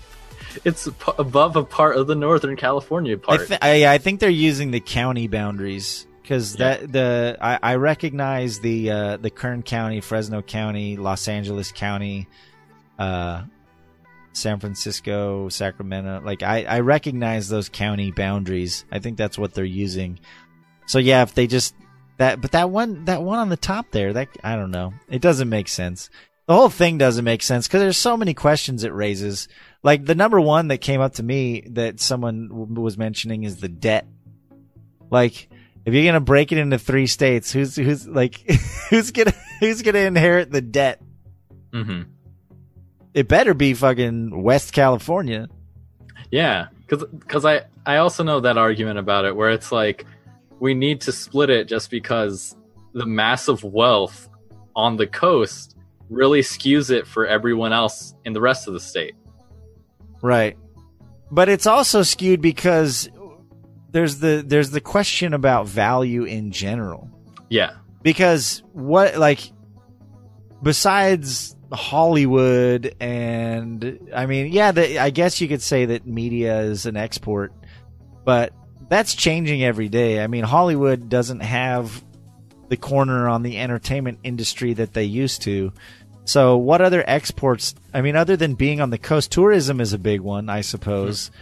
But what objective value do they produce? Whereas if you look at the Southern California, most of the Central Valley of that Southern California region provides agriculture for the entire country. The amount of produce that's grown in California's Central Valley is just people don't realize. It's pretty astounding how much produce is produced in California. So are we gonna tax is Southern California gonna tax West California for all their fucking avocados and strawberries so they can have their avocado toast? I don't know. There's so many unanswered questions if this were to ever happen. Yeah, and it's funny about that too, because I think a lot of people forgot how much farming goes on in California. Because I can literally walk 5 minutes down the street, and there's a guy selling strawberries on his farm. And it's I'm not even in the rural part of California. There's just farms like everywhere. Yeah. Can I see the comments? Does it let me? We don't need no 3 Californias. Oh, I gotta see this. Good luck. Oh, yep, first one. Oh yeah, good luck with water rights to the new California. That was another point that someone brought up, is most of the water from California comes from the north. Mm-hmm. And yeah, good luck. Good luck, West California, providing enough water for yourself. Yeah, because like desalinization, that's probably not going to be enough. Well, even if it was enough, that shit's crazy expensive, and that would take years before they would be able to do it. Mm-hmm. And then it's funny too, because like people forget that California has a large forests in the north. We have beaches on the coast, lots of farmland like in the Central Valley, but then a large part of the southern part of the state is desert that relies on a lot of water from the north. Oh yeah, yeah. This one, I've heard this argument a couple times too. This one about the entire West Coast seceding from the USA. Oh yeah. That one's funny too. It's like, hey, we have enough agriculture and industry and everything. Washington, Oregon, and California should just break off and be their own thing, or join Canada, or I don't know. It's like, no, like we're fine just because we like, the whole point of having states is we're allowed to have differences of opinion than other states. Mm-hmm. Like, I don't know. This whole thing is just so ridiculous. There was a comment that these comments have changed since I looked at it last, so I don't know if I'll be able to find the comment that I was looking at before, but I don't know. I can't believe it's going to be on the ballot.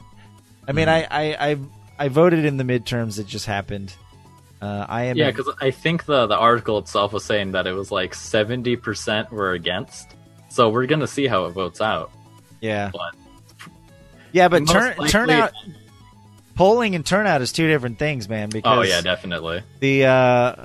Unfortunately, when turnout, it's been statistically proven, when turnout is high, it almost always goes towards the Democratic Party. When turnout is low, it always tends to end up going towards the Republican Party. And that's, I mean, not to call you guys out, but guess who's always the ones trying to do voter suppression bullshit? It's the right wing. You can't have that kind of opinion on a podcast, Jimmy. I absolutely can, because it's playing out right now across all of these midterm and primaries and all that stuff. Like, because when the turnout's low, it goes red, period. Yeah, that's just statistics. That's pure statistics. That's not even like my opinion, man. Yeah, it's like the math shows this happens. So, yeah, I mean, polling, I don't know. I don't think this has any ground to stand on. And even if it did pass, there's no way that Congress or like I don't think it would happen. Even it would go to the Supreme Court. It would go. There's so many things that would have to happen after the vote. Even if the vote did pass, for this to become a reality, that I don't think it's realistic. Yeah, like it's not something that would take years. It would take tens of years to actually go through. I mean, you're talking about changing the American flag and shit. Like, it's not, this is not something that's going to be taken lightly by the federal government. If we're just like, no, fuck it, we're 3 states. Like, nah, fun times, and we can theorize about it, but this actually happening would probably not happen. I just can't believe it's going to be on the ballot. That'll be fun. Maybe I'll take a picture of my ballot and post it on IRL with my little bubble. Am I allowed to do that? Is that legal? Can I show how I voted? Probably. Because I do absentee ballot. I know you can't like take a phone in the booth and take a picture, but I do the mail. I do the at home where they mail it to you. By the way, everyone should do that. If you don't vote because you're fucking lazy and you don't want to drive to a booth, re-register to vote, and there's an option on there to register as an absentee voter. They mail you your ballot. You fill it out and you mail it back, and you're done. You can vote in your underwear in your living room while you're watching Dexter. Yeah, it's like my friends in Vermont who are from California got their absentee ballot in Vermont and still voted. You can do it. And if you do what we did and you wait till the last second, you can fill it out and walk it to the booth. If you don't mail it by a certain day, you have to like drive it over to the booth. So there's a booth like a block from my apartment though. So we're like, oh shit, we never voted. It's today. So we just like sat down. We already knew most of our votes, so we sat down and filled it out, and then we just like went a block down the street and turned it in and got our stickers. So yeah, that's ridiculous. Our country's being so stupid. Those Russians are just stirring all the pots.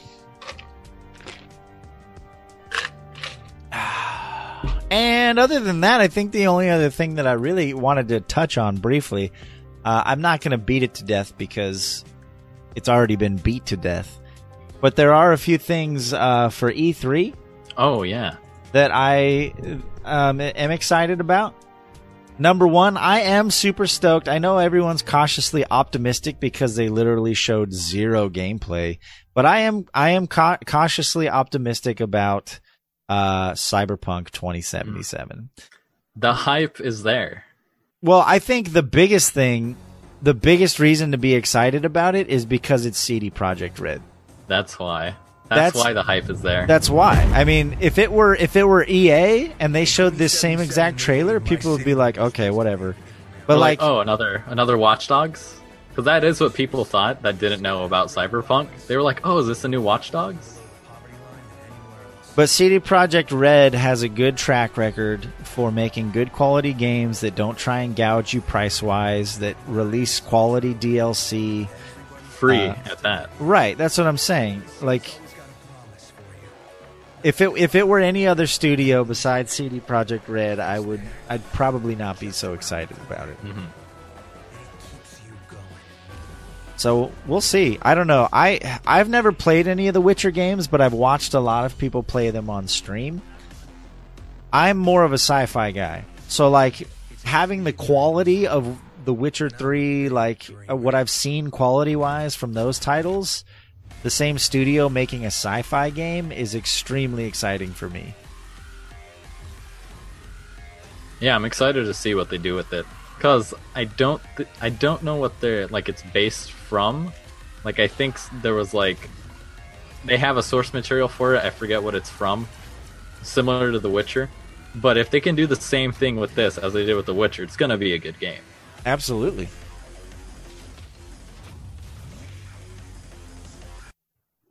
That one is a good one for me. Another one that I am excited about. This one's a smaller one, but honestly, I tend to look for like a lot of the little indie stuff coming out because let's all be honest, indie studios are the ones that innovate.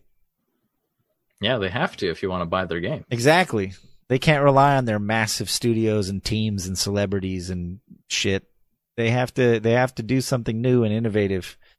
I mean, if it weren't for PUBG, now all these AAA dudes are playing catch up trying to add Battle Royale.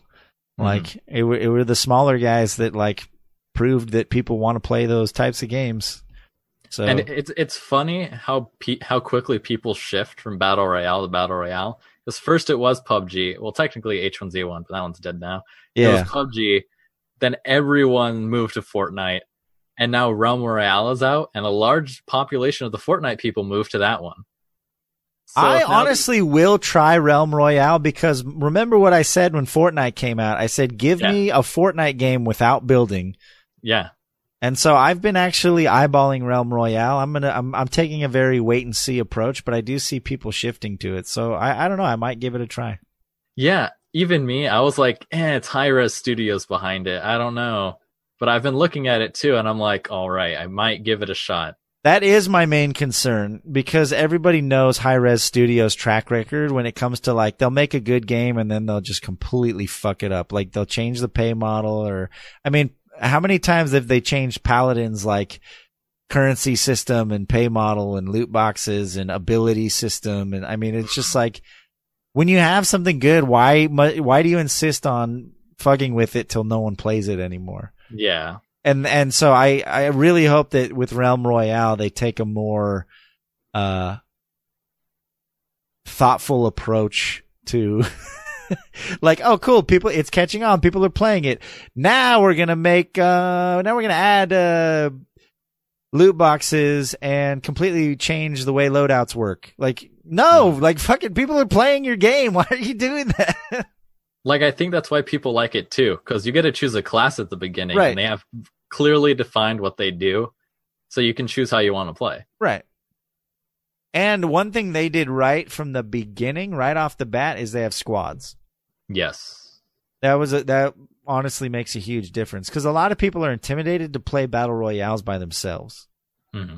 Like, you know, if you've never played it before, you're just going to get your ass handed to you for like 2 hours straight and then log off. But if you can jump in your first time with a couple of friends so that you can, you know, lean on the experience of others, it definitely makes the barrier of entry easier for some people. It's less intimidating, I feel. Anyway, that was a huge tangent, but coming back to what I was saying, I look for a lot of the indie stuff, and this was one, I love it when they do this, where like during E3, they're like, oh yeah, here's a game and it's out right now. We just released it on Steam.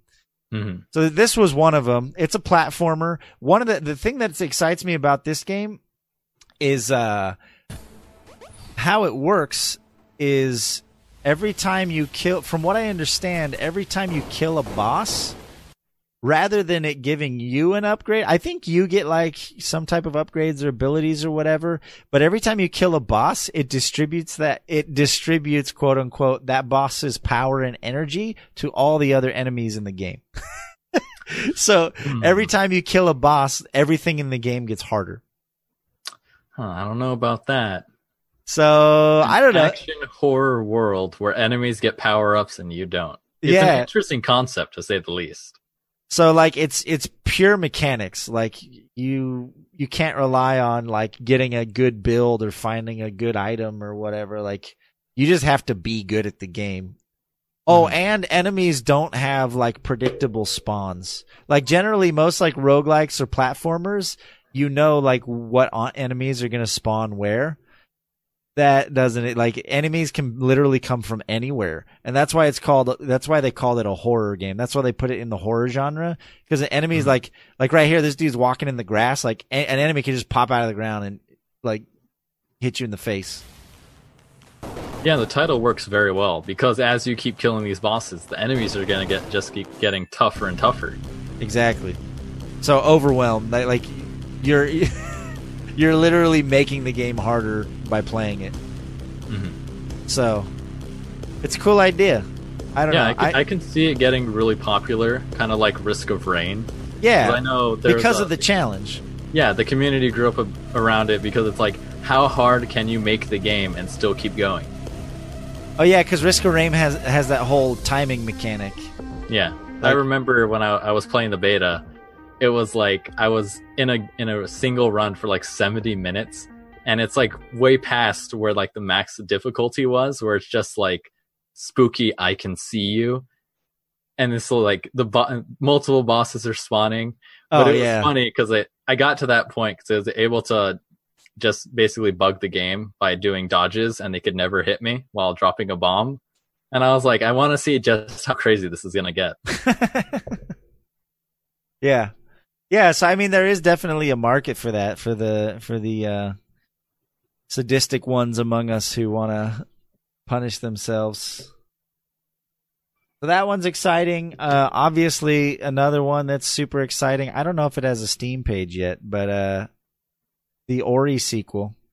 Oh yeah, Ori 2. I don't think does it not have a Steam page yet? It doesn't look like it.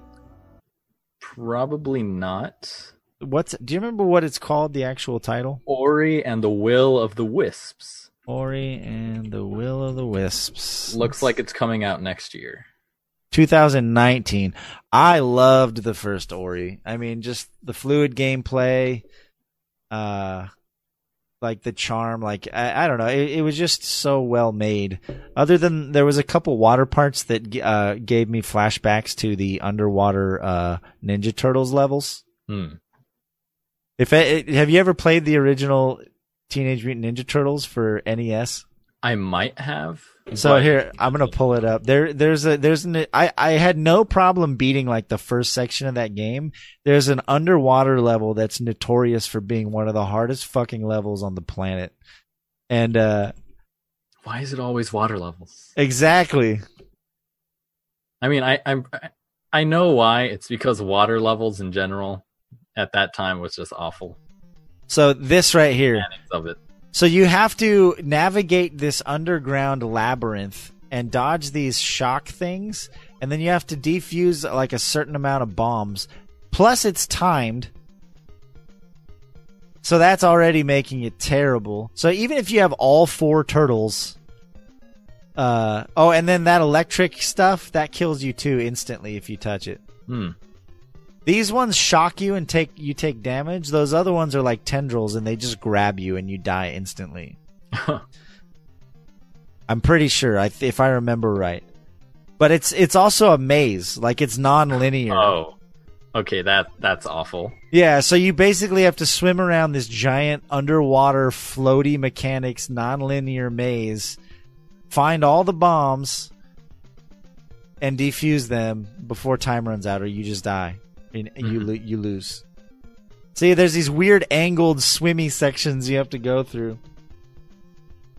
And so I made a joke on in fact, I think I made a clip out of it. Let me see if I can pull it up.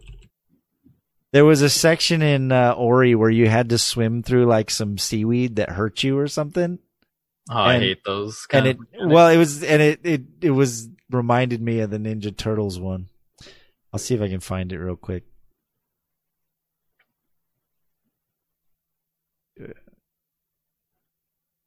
A podcast within a podcast. Yeah, I found I dislike mechanics so much when it's like, you're going to take damage here. It's like, no, I don't want to. Like, it's nice when it's like at least an Easter egg, but when it's like, no, you will take damage here, or you will get killed here in order to advance the plot. It's like, why?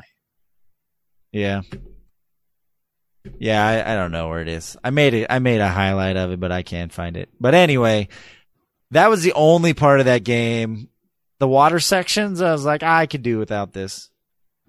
If you're like, it's usually an afterthought a lot of times. Like, they don't actually take the time to like think about the mechanics of the underwater stuff. It was okay, but I was like, it just felt unnecessary to be like, oh, and here's like, because there's only a couple of them in the game where it's like, oh, here's a water section. It's like, how do we ruin the pacing for this game? Exactly. That being said, a really cool Metroidvania that's entirely underwater, if you've never played it, it's $10. It's called Aquaria. This game, like, if any game wants to add water mechanics, just steal them from this game. Like, if you want to put a water section in your game, just steal the water mechanics from this and call it a day, because this game was it was an entire Metroidvania underwater. And you, like, have different, like, you can turn from a light to a dark mode. There's all these like abilities you unlock and bosses and stuff. It's a really, really cool game. But we'll see in the new one. It looks like there was some water stuff. That's the only thing I'm like, I don't know. But the game's so damn beautiful. Yeah. Just artistically. It's a magical wonderland. Go ahead. I was just going to say, from what I've seen, it's like they just took all the existing mechanics and just improved upon it. Like, so much better. Yeah, I did. The first time I played the original on the PC, I couldn't play it. I actually was like super frustrated because there was a bug in the game that would like flip my entire screen upside down. It was like the weirdest bug. Every couple minutes, my entire screen would just like invert. Yeah, that's crazy. Like, what type of thing would cause that? I have no idea. I've never seen a bug like that before, but I bet you could Google it because I'm pretty sure I wasn't the only one. They eventually patched it, I believe, but it ruined the game for me. I couldn't play it.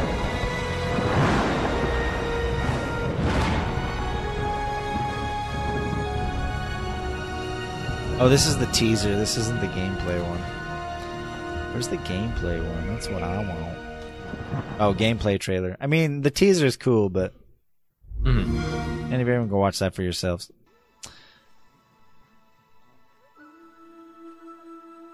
Just the movement too is so well done. The animations. Yeah, the lighting effects, everything.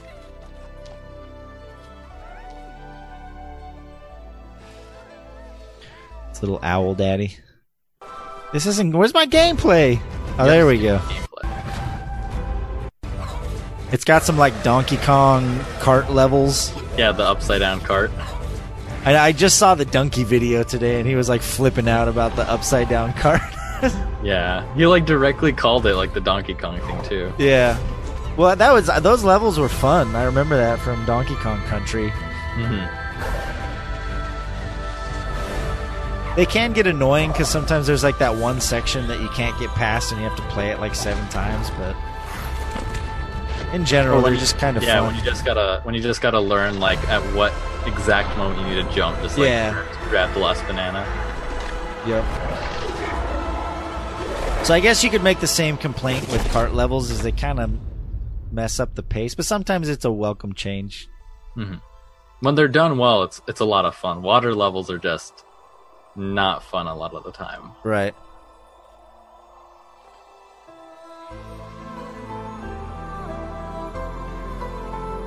The lighting is just so insane. Everything about it just works. Yep. So well together. So if it's just a better Ori, it's gonna kick ass. It's gonna be successful. What about you? Any games on your list that you're excited about? Xbox. Ooh, so many. I think I'm gonna have to start with the one I was super hyped about, and then I was like, oh man, and now I'm just like, it could be good, which is Fallout 76. Yeah, well, because of the whole, I know a lot of people were super upset about the whole always online thing. Because it's like, if I wanted to play Rust, I would just play Rust. Right. But there's a lot of information coming out about it. Like, let's see, I remember I posted a link somewhere. Okay, that was the video. Where it was essentially talks about like what type of PvP like interaction there's going to be between players. But no one is quite sure how it's going to work. Because Todd Howard was saying, like, we want PvP to happen because drama between players is fun and interesting, but we don't want it to be griefing. But it's like, it's people you're dealing with. Right. They'll grief, like, for the sake of griefing, like, no matter what the disincentive is about it. That's just human nature. Yeah. But then everything about it, I'm really interested in it. I tweeted about it when it was shown, where I said it looks like they wanted to make a new IP, but they were too scared to put it out there, so they slapped Fallout on it. Because I like everything about it.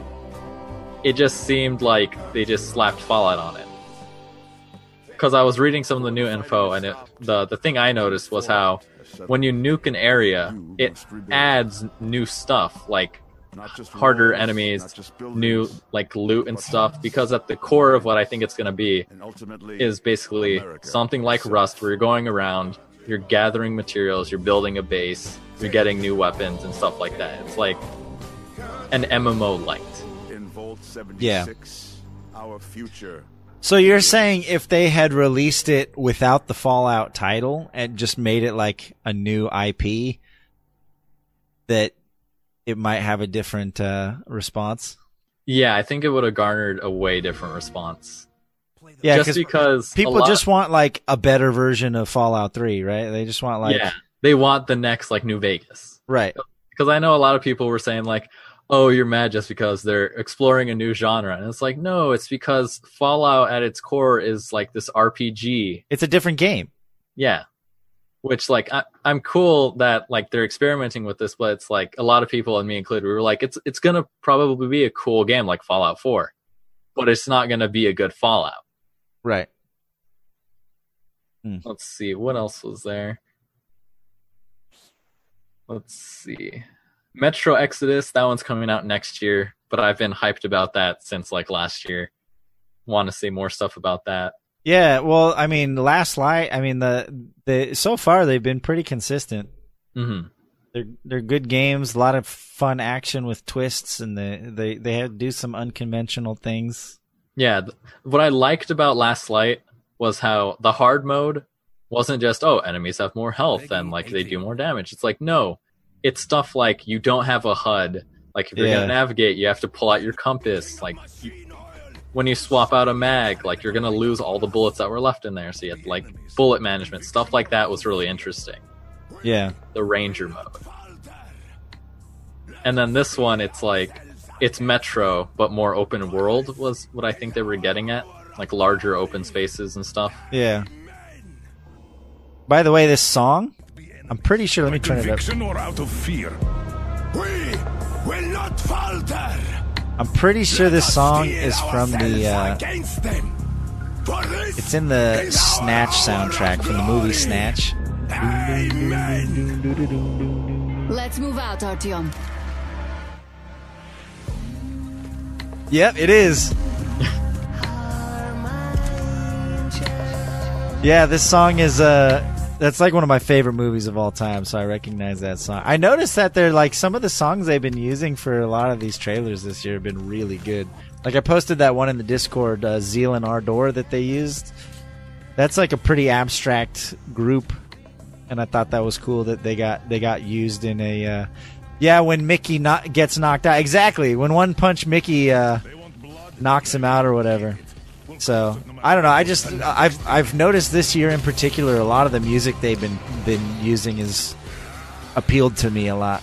It's not all just fucking like dubstep and stuff. You know, like they're taking a little more artistic freedom with the types of music that they put in these trailers and stuff. Mm-hmm.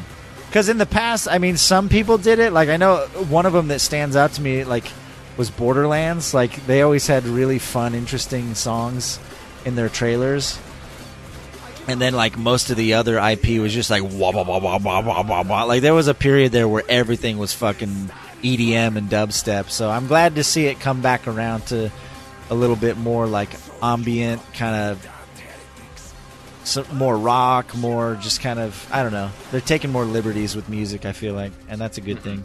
Especially when like your entire gaming experience changes a lot depending on the music. Yeah, if this same exact trailer, if it would have been like it would have been like, yeah, you're just like, what is happening? Yeah, it would have been way too frantic. Like the juxtaposition between like the laid back music and the severity of what's happening on screen, that's awesome because it's like this really like laid back song that kind of builds, but you see all this crazy stuff happening. So I like that. I don't know. I think it's cool. It's probably why a lot of people buy the original soundtracks in a lot of games. Oh, yeah. Because when the game music is good, it's good enough to listen on its own. Oh, who was it? There was a trailer. Oh, no, it was somebody took recently. It was an interesting one because it completely changed the experience. They took the music from Interstellar, the main theme from Interstellar, and they put it over the tower scenes from Game of Thrones. You know, the time travel dream sequence tower scenes from Game of Thrones. I don't know if you watch Game of Thrones, but no HBO. And well, they're like really, really like plot central, important, like emotional scenes. And someone put the music of Interstellar on top of it. So you could probably look it up. I think it was on YouTube. Someone on Reddit posted it, and it completely like I mean, the essence of what's happening is still there, but the emotion of the scene was completely changed because of the building hype, like, you know, that do do do do. The Interstellar music is just like really perfect. I don't know, it fit really well, and it changed the way that scene felt entirely. Yeah. And it's funny, speaking of Mickey, the new Kingdom Hearts, even though I don't follow the game at all, nor have me neither. It's just weird watching that and being like, okay, there's Elsa. Oh, there's Anna. And now there's, like, who's this? Like, what is happening here? Again, going back to Dunkey, I think it's funny. He pointed out that, like, it's the cartoon character version of everyone except Jack. Like yeah, except Johnny Depp. Captain Jack Sparrow is like it's like the human version looking, like even the humans in that game don't look like humans. They all look like cartoon characters. And then Captain Johnny Jack Depp walks up. and then Captain Jack Sparrow is like 100% human in the game. Mm-hmm. Here's a Pirates of the Caribbean trailer actually. So yeah, you've got all these stylized characters, like even the humans have like huge eyes and spiky hair and all this stuff. And then all the pirates are like hyper, like realistic human looking characters. Like, look at this. Why? Yeah. It's like you're in a game universe with Goofy, Donald, Mickey, with Disney characters, but they're like Pirates of the Caribbean. They all have to look realistic. They all have to look like their human counterparts. I mean, I guess the whole part of the game looks realistic, even the ships and stuff, but still, it feels out of place compared to the whole rest of the game. Yeah, it feels like outside of the aesthetic that they were going for. Because see, they got Sora like right here doing combat, but then it's like, it feels out of place. Yeah. But I know there's a lot of people that were like super looking forward to this game. No, yeah, I played the first Kingdom Hearts, like, honestly, exactly what happened. I played the first Kingdom Hearts when I was a kid, when it came out, and I got stuck on some level. I couldn't figure out where to go or what to do, and I never played the game again. I just was like, nah, I'm done. I think I rented it. I don't think I ever owned it. I don't remember, but I remember getting, like, super duper stuck somewhere and just being like, I had, like, so many other games to play that I was just like, this is cool, but I guess I wasn't that invested in the Square or Disney world at the time. So it didn't, that's why a lot of people play these games, is because of the content, right? Because the plot's all over the place. Like the story is like super convoluted. Like, especially when you get into like the 2.5 HD remix and stuff. Like, yeah, I've tried I remember the marketing, and it was like 365 divided by 2, and I was like, what? I was like, I have no idea what's going on. Like, it's so... Like, what does that mean?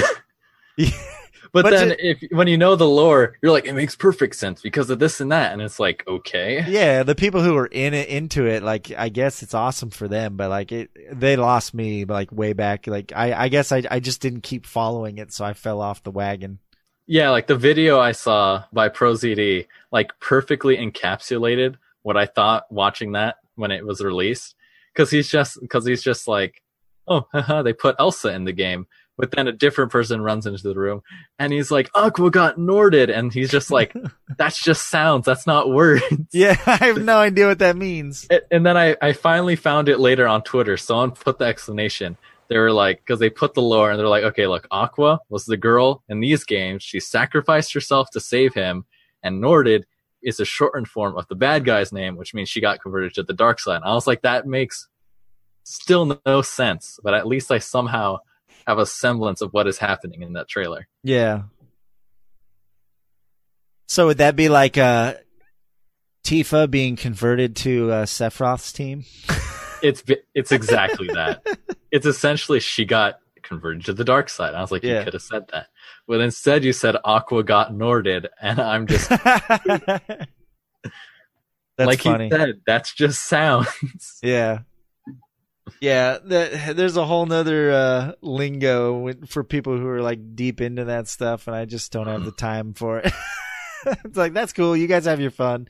I'm not gonna poo-poo your party, but like, I'm probably not gonna play it. So Yeah, that's one of those things where you go on YouTube and you're just like, Kingdom Hearts lore, and then you find a 40-minute video and you're like, okay, I'm gonna sit through this and figure out what's going on. And then like the fanfic and like side theories and all that stuff too. You're just like, man, people go deep on a game about Disney characters. Yeah. That's what's kind of like, I'm not trying to talk shit, but it's just like really impressive that like people have gotten so into that IP. Mm-hmm. And I can see why it's interesting, but it's just like the fact that the Disney characters are there throws me off so much. Yeah. I can't take it serious when Goofy shows up and he's just like, Gok Sora. Well, and I wonder if the creators even realized how deep, like how into those. I think when they made those games, they were like, oh, this will be a fun kind of like crossover game, and then like people just like ate it up. And I wonder if they anticipated how deep it was going to go with the fan base. Cause like at first when it came out, I compared it to like Mario RPG, which was just like, hey, it's a fun crossover between Square and Mario characters. And they, and everyone really enjoyed it and whatnot. But like it didn't garner the same diehard following. I mean, not a massive following. There's still people that complain that it's like they made Genos for this game and he's never shown up ever again. That's true. Genos was a cool character. I agree. I did like Mario Party. Mario RPG. Mm-hmm. But anyway, moving on. I want to play this game because I want to take out my aggression by eating people. Oh, you play as a shark. Yeah. Have you seen this trailer? No, I was reading the description. I was like, you were cut from your what? Huh? Yeah. Cut from your mother's body and left to die. Wait a minute. You should unmute the stream if you've got it up, and you should watch this trailer. Close your eye. Or just watch it yourself while I have it up. Imagine a place where the sun is bright and the beaches are white. A place filled with southern charm, where the water is as warm as the welcome. So come feel the wind in your sails. Kick back and relax. Enjoy the local cuisine. Your dream vacation is waiting for you here on the Gulf Coast.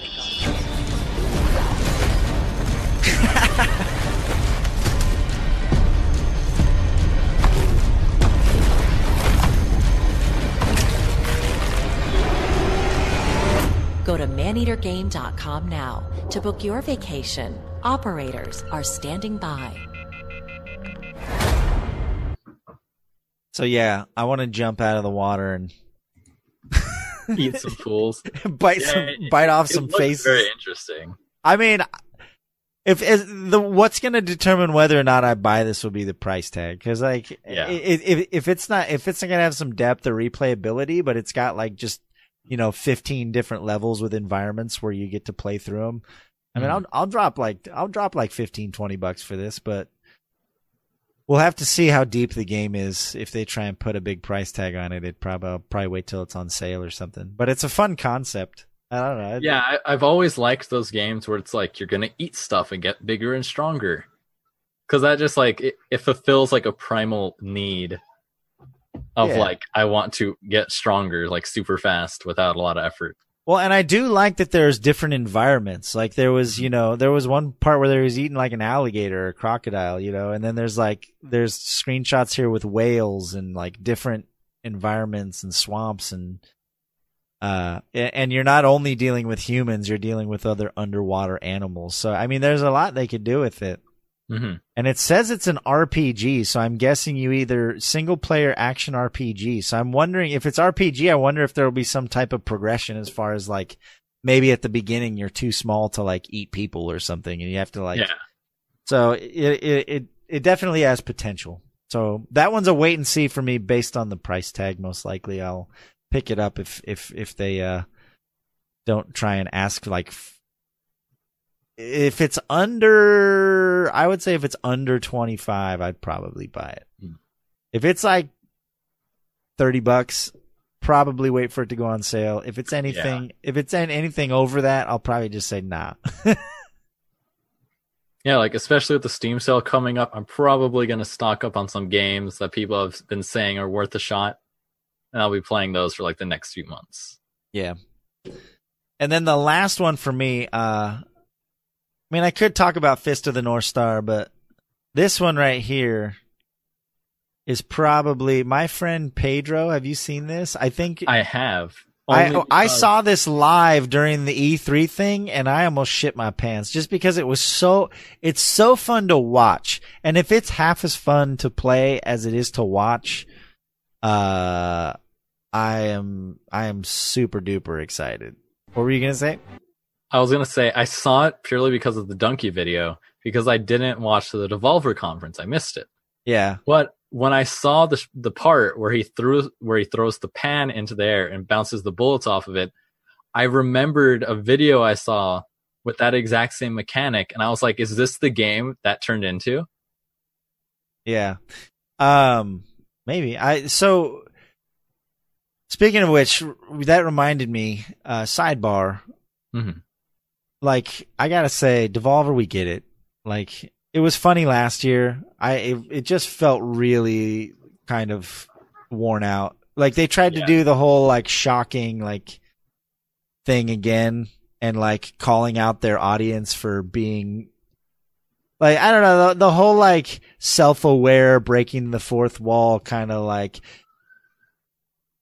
making fun of the conference, and and just like the hyper violence. Like, it was funny last year, and I don't know. It just I didn't like it. Yeah, I think it worked out really well for them last year because overall it felt more corporate. A lot of people were just like in suits and showing off the games, and then this girl's on stage bleeding from the nose talking about video games and gamers, and you're like, what is happening? This time it was just too much, and I felt like it was trying too hard.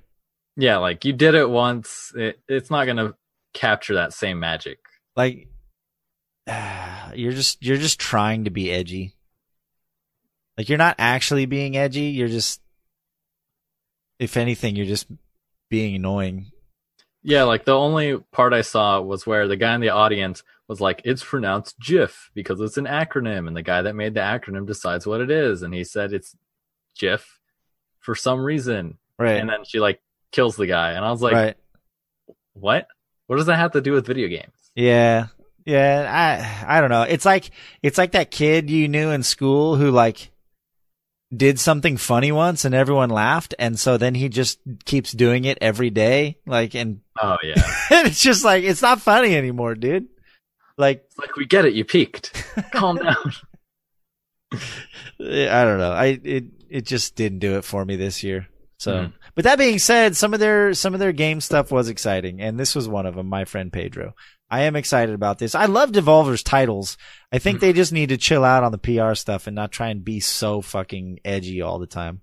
Yeah, I think they were like, "Oh, we're that publisher now, so we're gonna act like that." It's like, no, please don't. Yeah, just keep finding good indie titles to push. So, have you watched this whole trailer? I haven't. I've only seen the parts from the Donkey video. Hey, Peter, this content's got a copyright on it. So yeah, like in that part where he's on a skateboard, it might be easier to do it that way. Well, I'm wondering, I noticed whenever he does spread his hands out in each direction, they're at the same angle. So I'm wondering if there's maybe a modifier where, like, maybe you hold right trigger, maybe like the right analog stick controls both guns. And then like, they usually just shoot the same direction at the same angle, but I'm wondering if, like, you hold right trigger, they go out in both directions. And then the right stick just controls the angle. Yeah. Cause it looks like when they're spread out, they're always at the same angle. Like, like right there, there's a good example. Especially since they clearly designed the levels with that in mind. So for the most part, it's not going to be difficult to shoot at two enemies like that.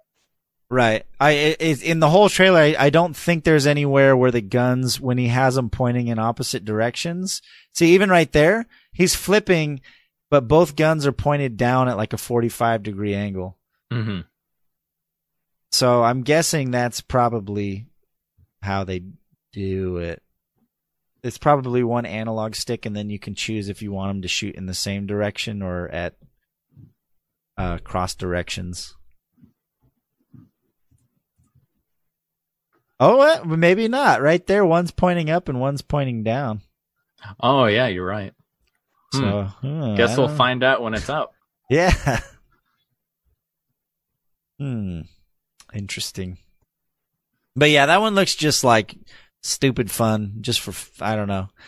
And it does have bullet time as a tag, which, yeah, it has that slowdown. I wonder if you'll have control of that mechanic, or if it's like some games where, like, as soon as you enter into combat, it slows down, or when you start shooting, it slows down. Yeah, like when you jump, it starts the bullet time, stuff like that.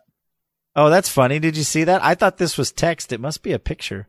Oh, this bottom, the banana. The bottom one's a picture, but they tried to make it match the text so that it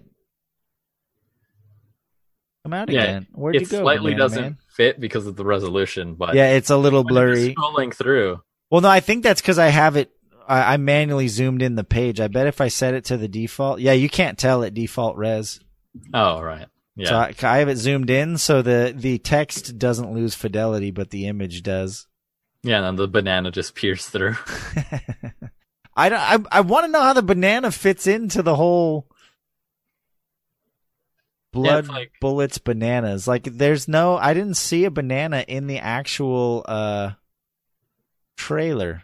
Yeah, it just said sentient banana. Yeah. It's like, why? What does it mean for the story? Maybe they captured the sentient banana and you have to... Is the banana Pedro? Is that it? Maybe. He is the end boss? Lies. It says he's a friend. Yeah, Room temperature juice box, by the way. It has been a while. Thanks for stopping by. I started doing a podcast on Wednesday nights. Sorry you showed up probably when we're getting close to ending. We were just talking about some E3 stuff we're excited about, but he is the enemy. I don't know. It says friend.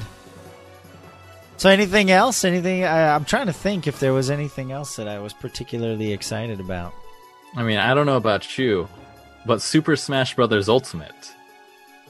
See, I'm not a Smash guy. Oh, see, I'm not that big of a Smash guy either. But whenever me and my friends get together, the one game we could all play on equal footing was Smash. Because you turn on those items, it doesn't matter how good Henry is. That's true. It's balanced. Yeah. I have a friend and coworker who is one of those guys who is a die-hard Melee player. He only plays Melee and he plays in tournaments and all this stuff, and he says it's like Melee is like the only Smash worth playing because they have like Z cancels and shit, wave dashing. Yeah, like and so so I asked. We watched the trailer. We had it, up at work. We were kind of watching E3 because we're software developers, so we watch a lot of the tech stuff going on while we're working. And we were all watching like some of the E3 stuff at work, and I was asking him about it, and he's just like, "No, I'm probably not going to play it." I'm just like, so I don't know. An opinion I saw of it was like because they redid a lot of the mechanics in it to allow for more like aerial stuff and stuff like that, right? And it was something like if they changed like the aerial stuff to more like this, I would definitely see some people switch from Melee just because it's more upgraded and has many of the same features. Yeah, I don't know. I mean, first of all, I don't own a Switch yet. Yeah, so. Me neither. But that is why it was like the premier game we all played, because my one friend had the Wii U with like a bunch of controllers, so it was he just has to bring it, and that's good for 8 people. Yeah. But yeah, I actually want to have that friend / coworker on the podcast. I think because it's fun. He like gets all hyped about it and likes to talk about it and explain like why Melee is the best. I think it'd be fun to have him on. Because he has opinions about other things too, but one of them is Melee, and he's actually been training to get better and trying to win some of the local Melee tournaments and stuff. So I think the biggest thing I know people freaked out over was the Ridley reveal, and people lost their minds. Oh yeah, I know. I was in the Twitch channel, the E3 coverage Twitch channel when they showed it, and it was just like the chat was just like just Ridley. Oh my god. And just the way they revealed him too, because it's like he snatches Mega Man, pierces through his chest, he crushes Mario's skull, and it's like Ridley joins the fight, and you're just like, what? But I will say, I think it also kind of suffers from the same problem that we just talked about with the whole Captain Jack in the cartoon universe. Yeah. Like, Ridley's such a badass, rough around the edges kind of character that, he almost feels out of place because all the other characters are very, cartoony and stylized and stuff.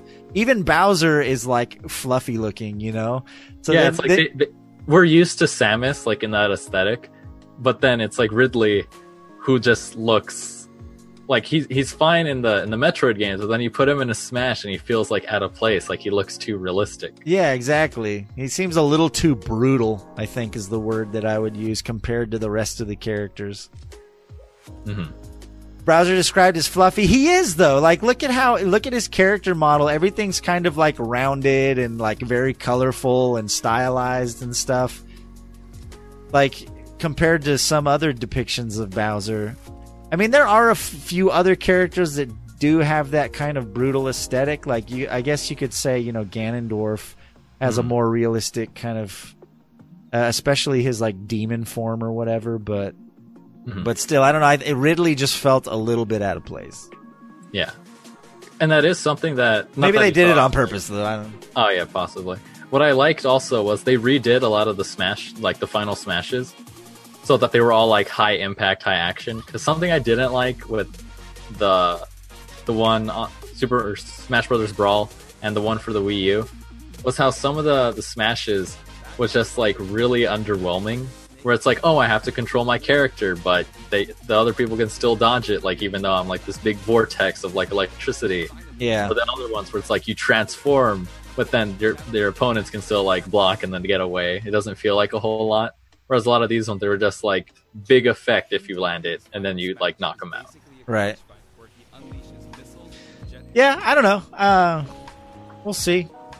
I'm sure all my friends that have Switches will probably get Smash. If I get a Switch, we'll see. But if I get a Switch, it's gonna probably be for other things. I'm more of a Mario, Zelda, Stardew Valley. Oh, I already have that on PC. Why would I get that on? Now you can play it on a plane. That's true, I guess. But a lot of people hate me because I've never really been into a lot of those types of games. I find it's relaxing, but then it's like, do I really want to just farm?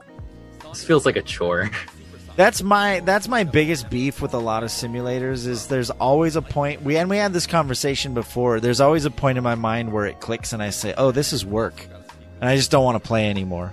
Whether it's a farming simulator or The Sims or, whatever it is. Like there's a point where I'm like, okay, now I'm stressing about this and it's no longer fun and I'm working.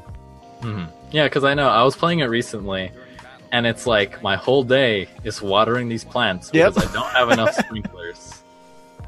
But if I go to get the ore to make more sprinklers, I won't have the income. Yeah. A lot of games make you feel that way. Yeah, but I mean, I'm just saying, like, to me personally, some people like some types of work more than others. Like, I have no problem grinding out a roguelike. I'll play like hundreds of hours of, grinding out Wizard of Legend. And to some people that feels like work, but to me that feels like progress. It feels different. Because I'm actually honing like my skills. Like, yeah, you're also farming items, but you're also getting mechanically better at the game. Whereas like Stardew Valley, other than like the little dungeon that you go into, there's no like mechanical challenge to it. It's more just time management. Yeah, and then it's like I can't get any faster at watering these plants. Yeah, you can't really. It's like you can't optimize. There's only so much you can do. You can upgrade the water pail, but now that's 3 days I'm not watering my plants. Now they're gonna die. I'm gonna lose money. But I see why it's appealing. Yeah, I mean, I can see, like, because at the end, like, when all your farms are lined up and your systems are working and all that stuff, like, I'm sure it's extremely gratifying. Like, I'll watch other people play it, and it's fun to watch, and it's gratifying and rewarding to see them make that progress. But for me personally, it just doesn't appeal to play. Mm-hmm. Like, what's the other one that I watch people play all the time? And it just seems like work to me. The one with the gears in the title, or the logo has like a gear in it. I can't remember the name of it. Oh, Factorio? Factorio! multiple people are like, dude, you need to play this game. Dude, you need to buy this game. And I watch people play. I've watched people stream it. And I'm just like, this looks like nothing but work. Because it's just like, oh shit, I forgot to do this. And now like I have to rebuild this over here. And then like, okay, now that I can do this, now I can do all these other things. And it just scales more and more and more.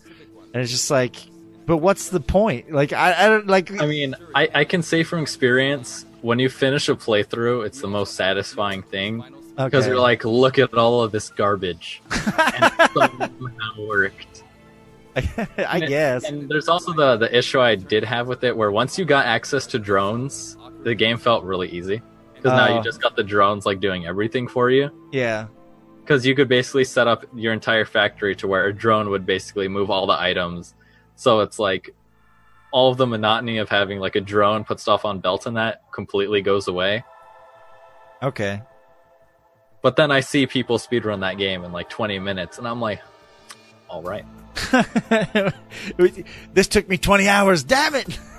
Yeah, I remember someone had asked me about it, and they're like, oh, is that any good? And I was like, my first and last playthrough took 22 hours. Wow. Because a lot of it is problem solving, because when you do get good at it, you know, like, I need to build 3 of these to match the output of this so I can do that and like be super efficient. And people enjoy that.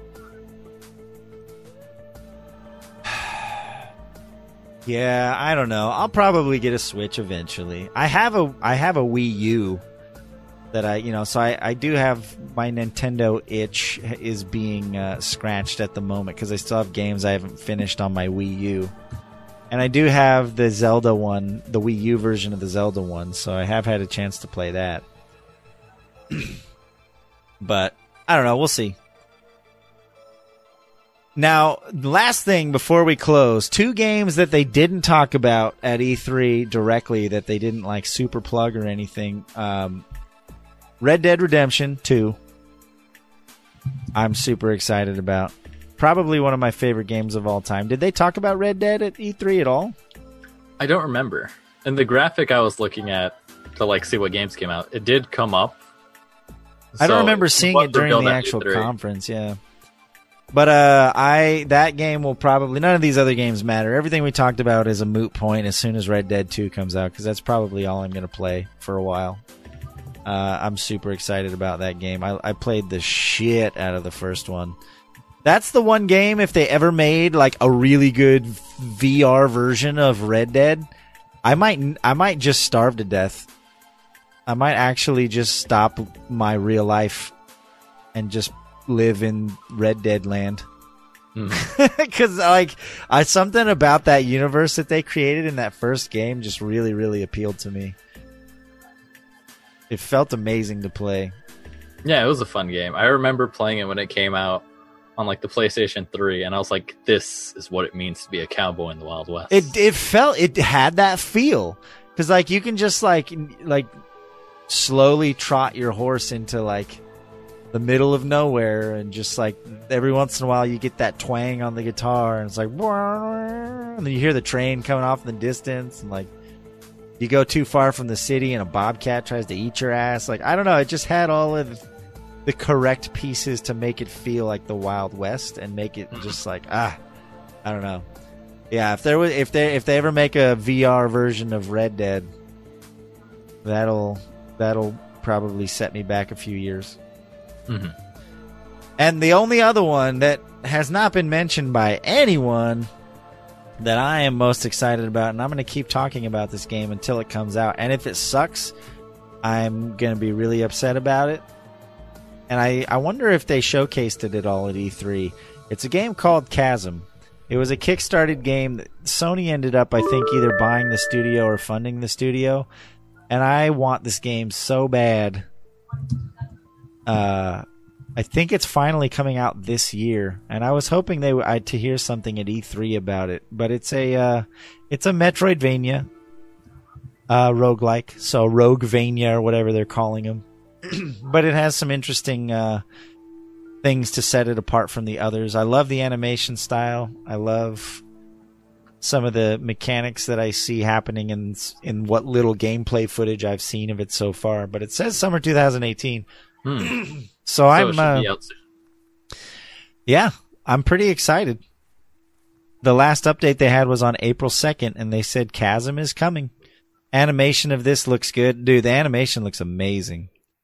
They've put a lot of time and effort into it, and they've done a lot. The one thing that I'm really excited about is they didn't kickstart it, but they have done a ton of internal play testing, and they've been very active in like all of their posts about the development process and like changes they've made after the like rounds of play testing and tweaks and, you know, boss fixes and, you know, oh, we had to change this because we found people were getting stuck at this phase or like the balance was off. Like they've been very transparent about a lot of that stuff, which excites me because the fact that they're actually paying attention to a lot of that stuff and doing internal testing rather than just releasing a half-made game in early access and then, you know, just, I don't know. I think they're taking the right approach. I think when it comes out, it's going to be a very solid game. Mm-hmm. So when you do have that direct feedback, it works out way better than like early access.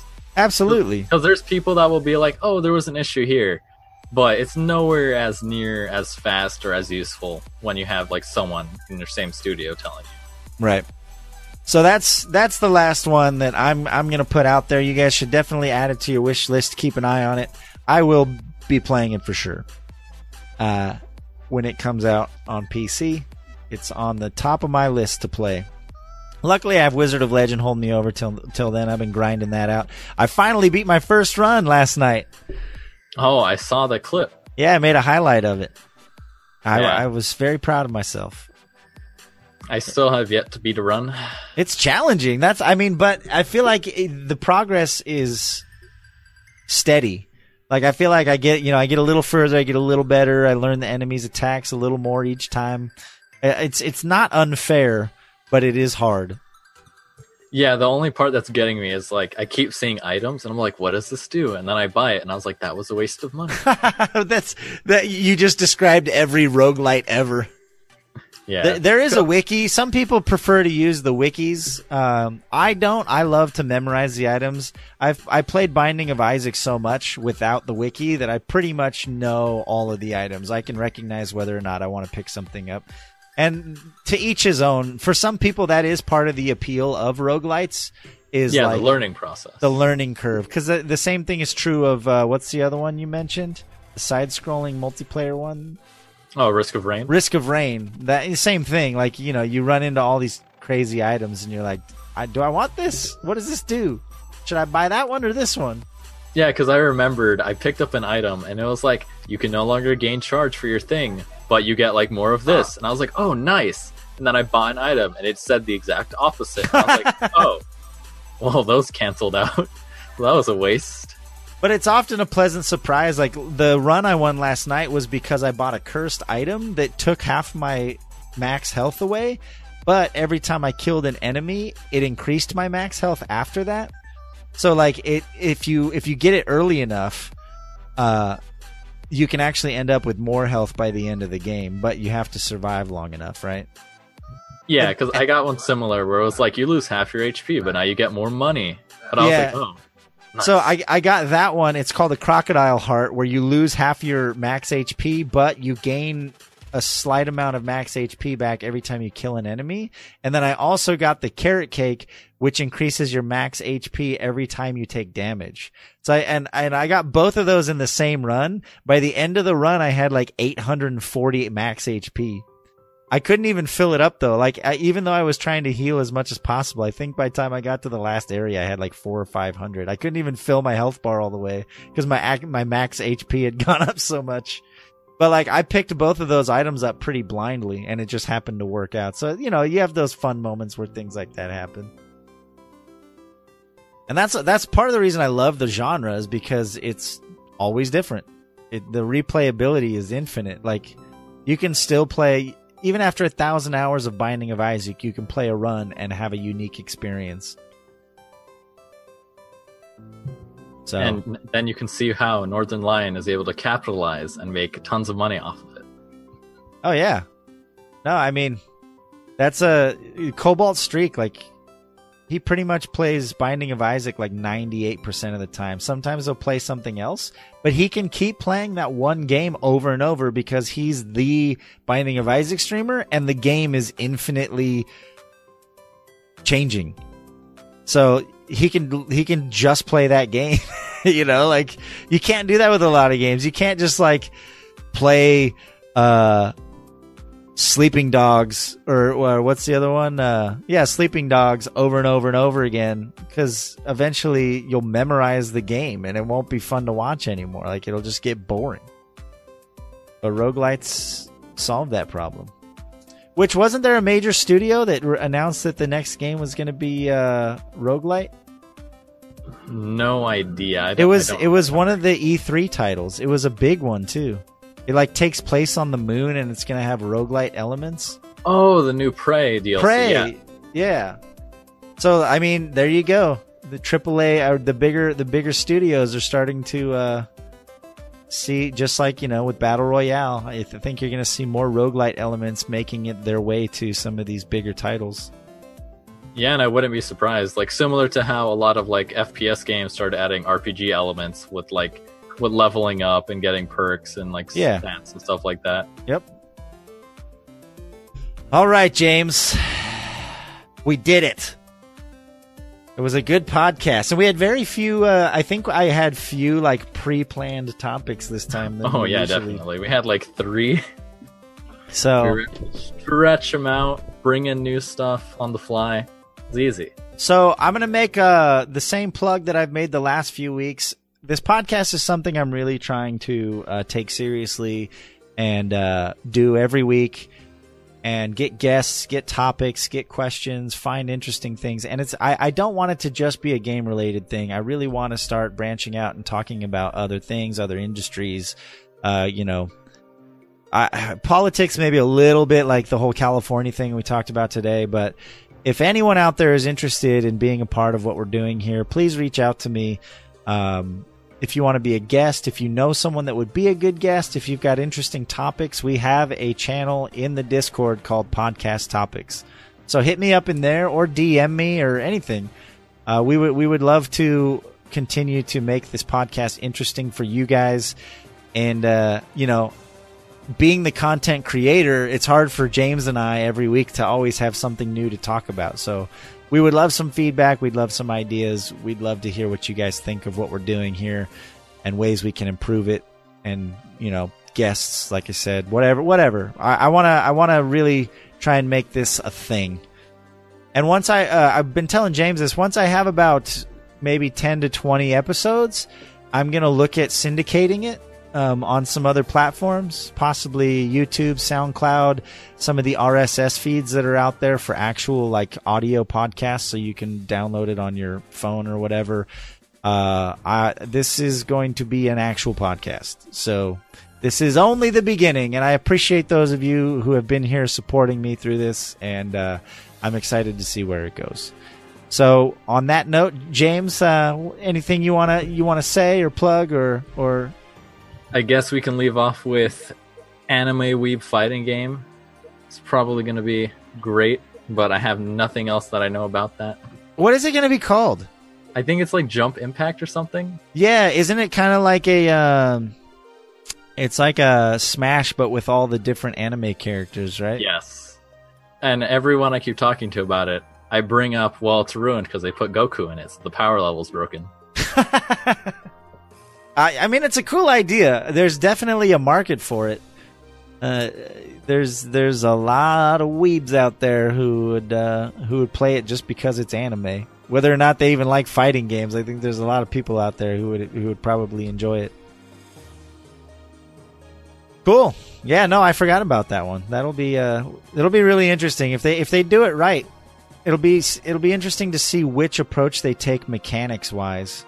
Will they appeal to like the more casual, like Smash Bro type audience, or are they going to go more like the DBZ hyper, Street Fighter audience? I don't know.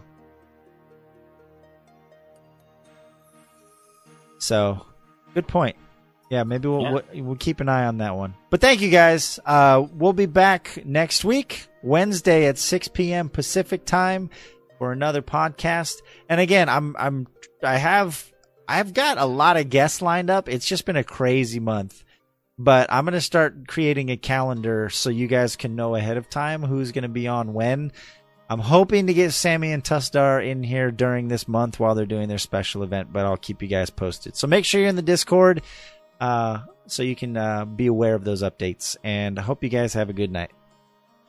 And see you tomorrow for Thirsty Thursday. Oh, actually. Right here. Bad news. Thirsty Thursday's canceled. I know. I'm sorry. Way to end on a sad note. My heart, Jimmy. No, yeah, that's why I didn't plug it. I'm actually going to be hanging out with Mashif tomorrow night. There's a company picnic that so Lady Navio and Mashif both work for the same company. I mean, this is the last week she's going to work there. She's officially going to no longer work there anymore. But so this is her last company picnic. So I wanted to go and show my support, hang out with Mashif. She can say her farewells to all her coworkers and stuff. So I'm going to be there tomorrow night. I'm going to be an hour and a half away from my home at a company picnic, hanging out with a bunch of car sales nerds and Mashif, which he's also a car sales nerd. So I guess he fits into that description, but there'll be delicious food and good times. Maybe we'll post some pictures in the IRL channel. Maybe we'll live stream for like 5 minutes until our significant others get mad at us and tell us to put our phones away. We'll IRL company picnic. But yeah, no Thirsty Thursday tomorrow, guys. Sorry about that. We'll be back next week, though.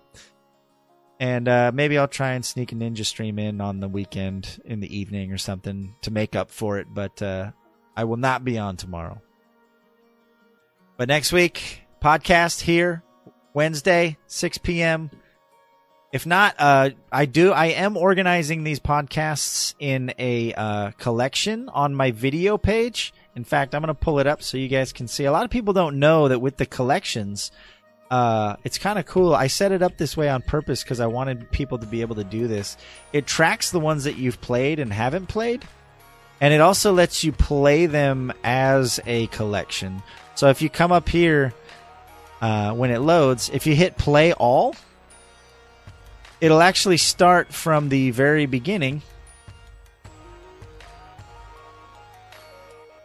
of the very first episode or wherever you left off, and it'll just play through all the podcasts. And then if you hover over this guy, it actually brings up this nice menu with all the podcast episodes numbered and named and screenshotted and everything right there. So, like, if anyone wants to go back and just dive into the podcasts, they're nice and organized there for you on the videos page.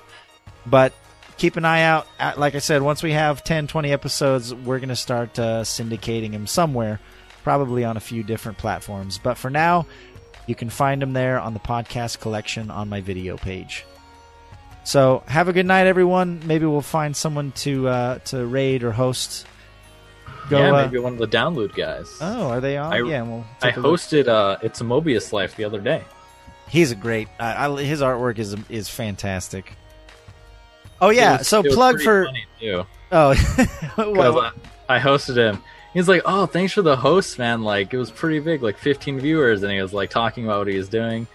And he's like, "Wait a minute, do I know you from somewhere?" And then like we were talking, and he was like, "Wait, you're James from Jimmy's podcast." Yep. I was like, "Yes, that's who I am." You're famous now. That reminds me, just a little plug out to the DLC team. I am a member of Team DLC. Everyone on Team DLC, they're all quality folks. They're nice people. They're super entertaining.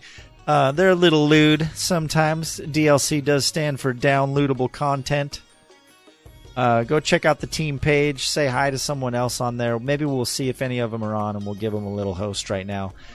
So DLC, check him out. The DLC wouldn't be possible without Battle Athlete. He is the partnered streamer that makes all this possible to be on that team. And without DLC, I wouldn't have Zoom to use for this podcast either. One of our DLC members, Nero, actually paid for a year license of Zoom so that we could use it for all of our D&D quests and podcasts and things of that nature. So big ups to DLC. None of this would be possible without them. And on that note, we're going to say goodnight. So we'll talk to you guys next Wednesday. Yep. See you later.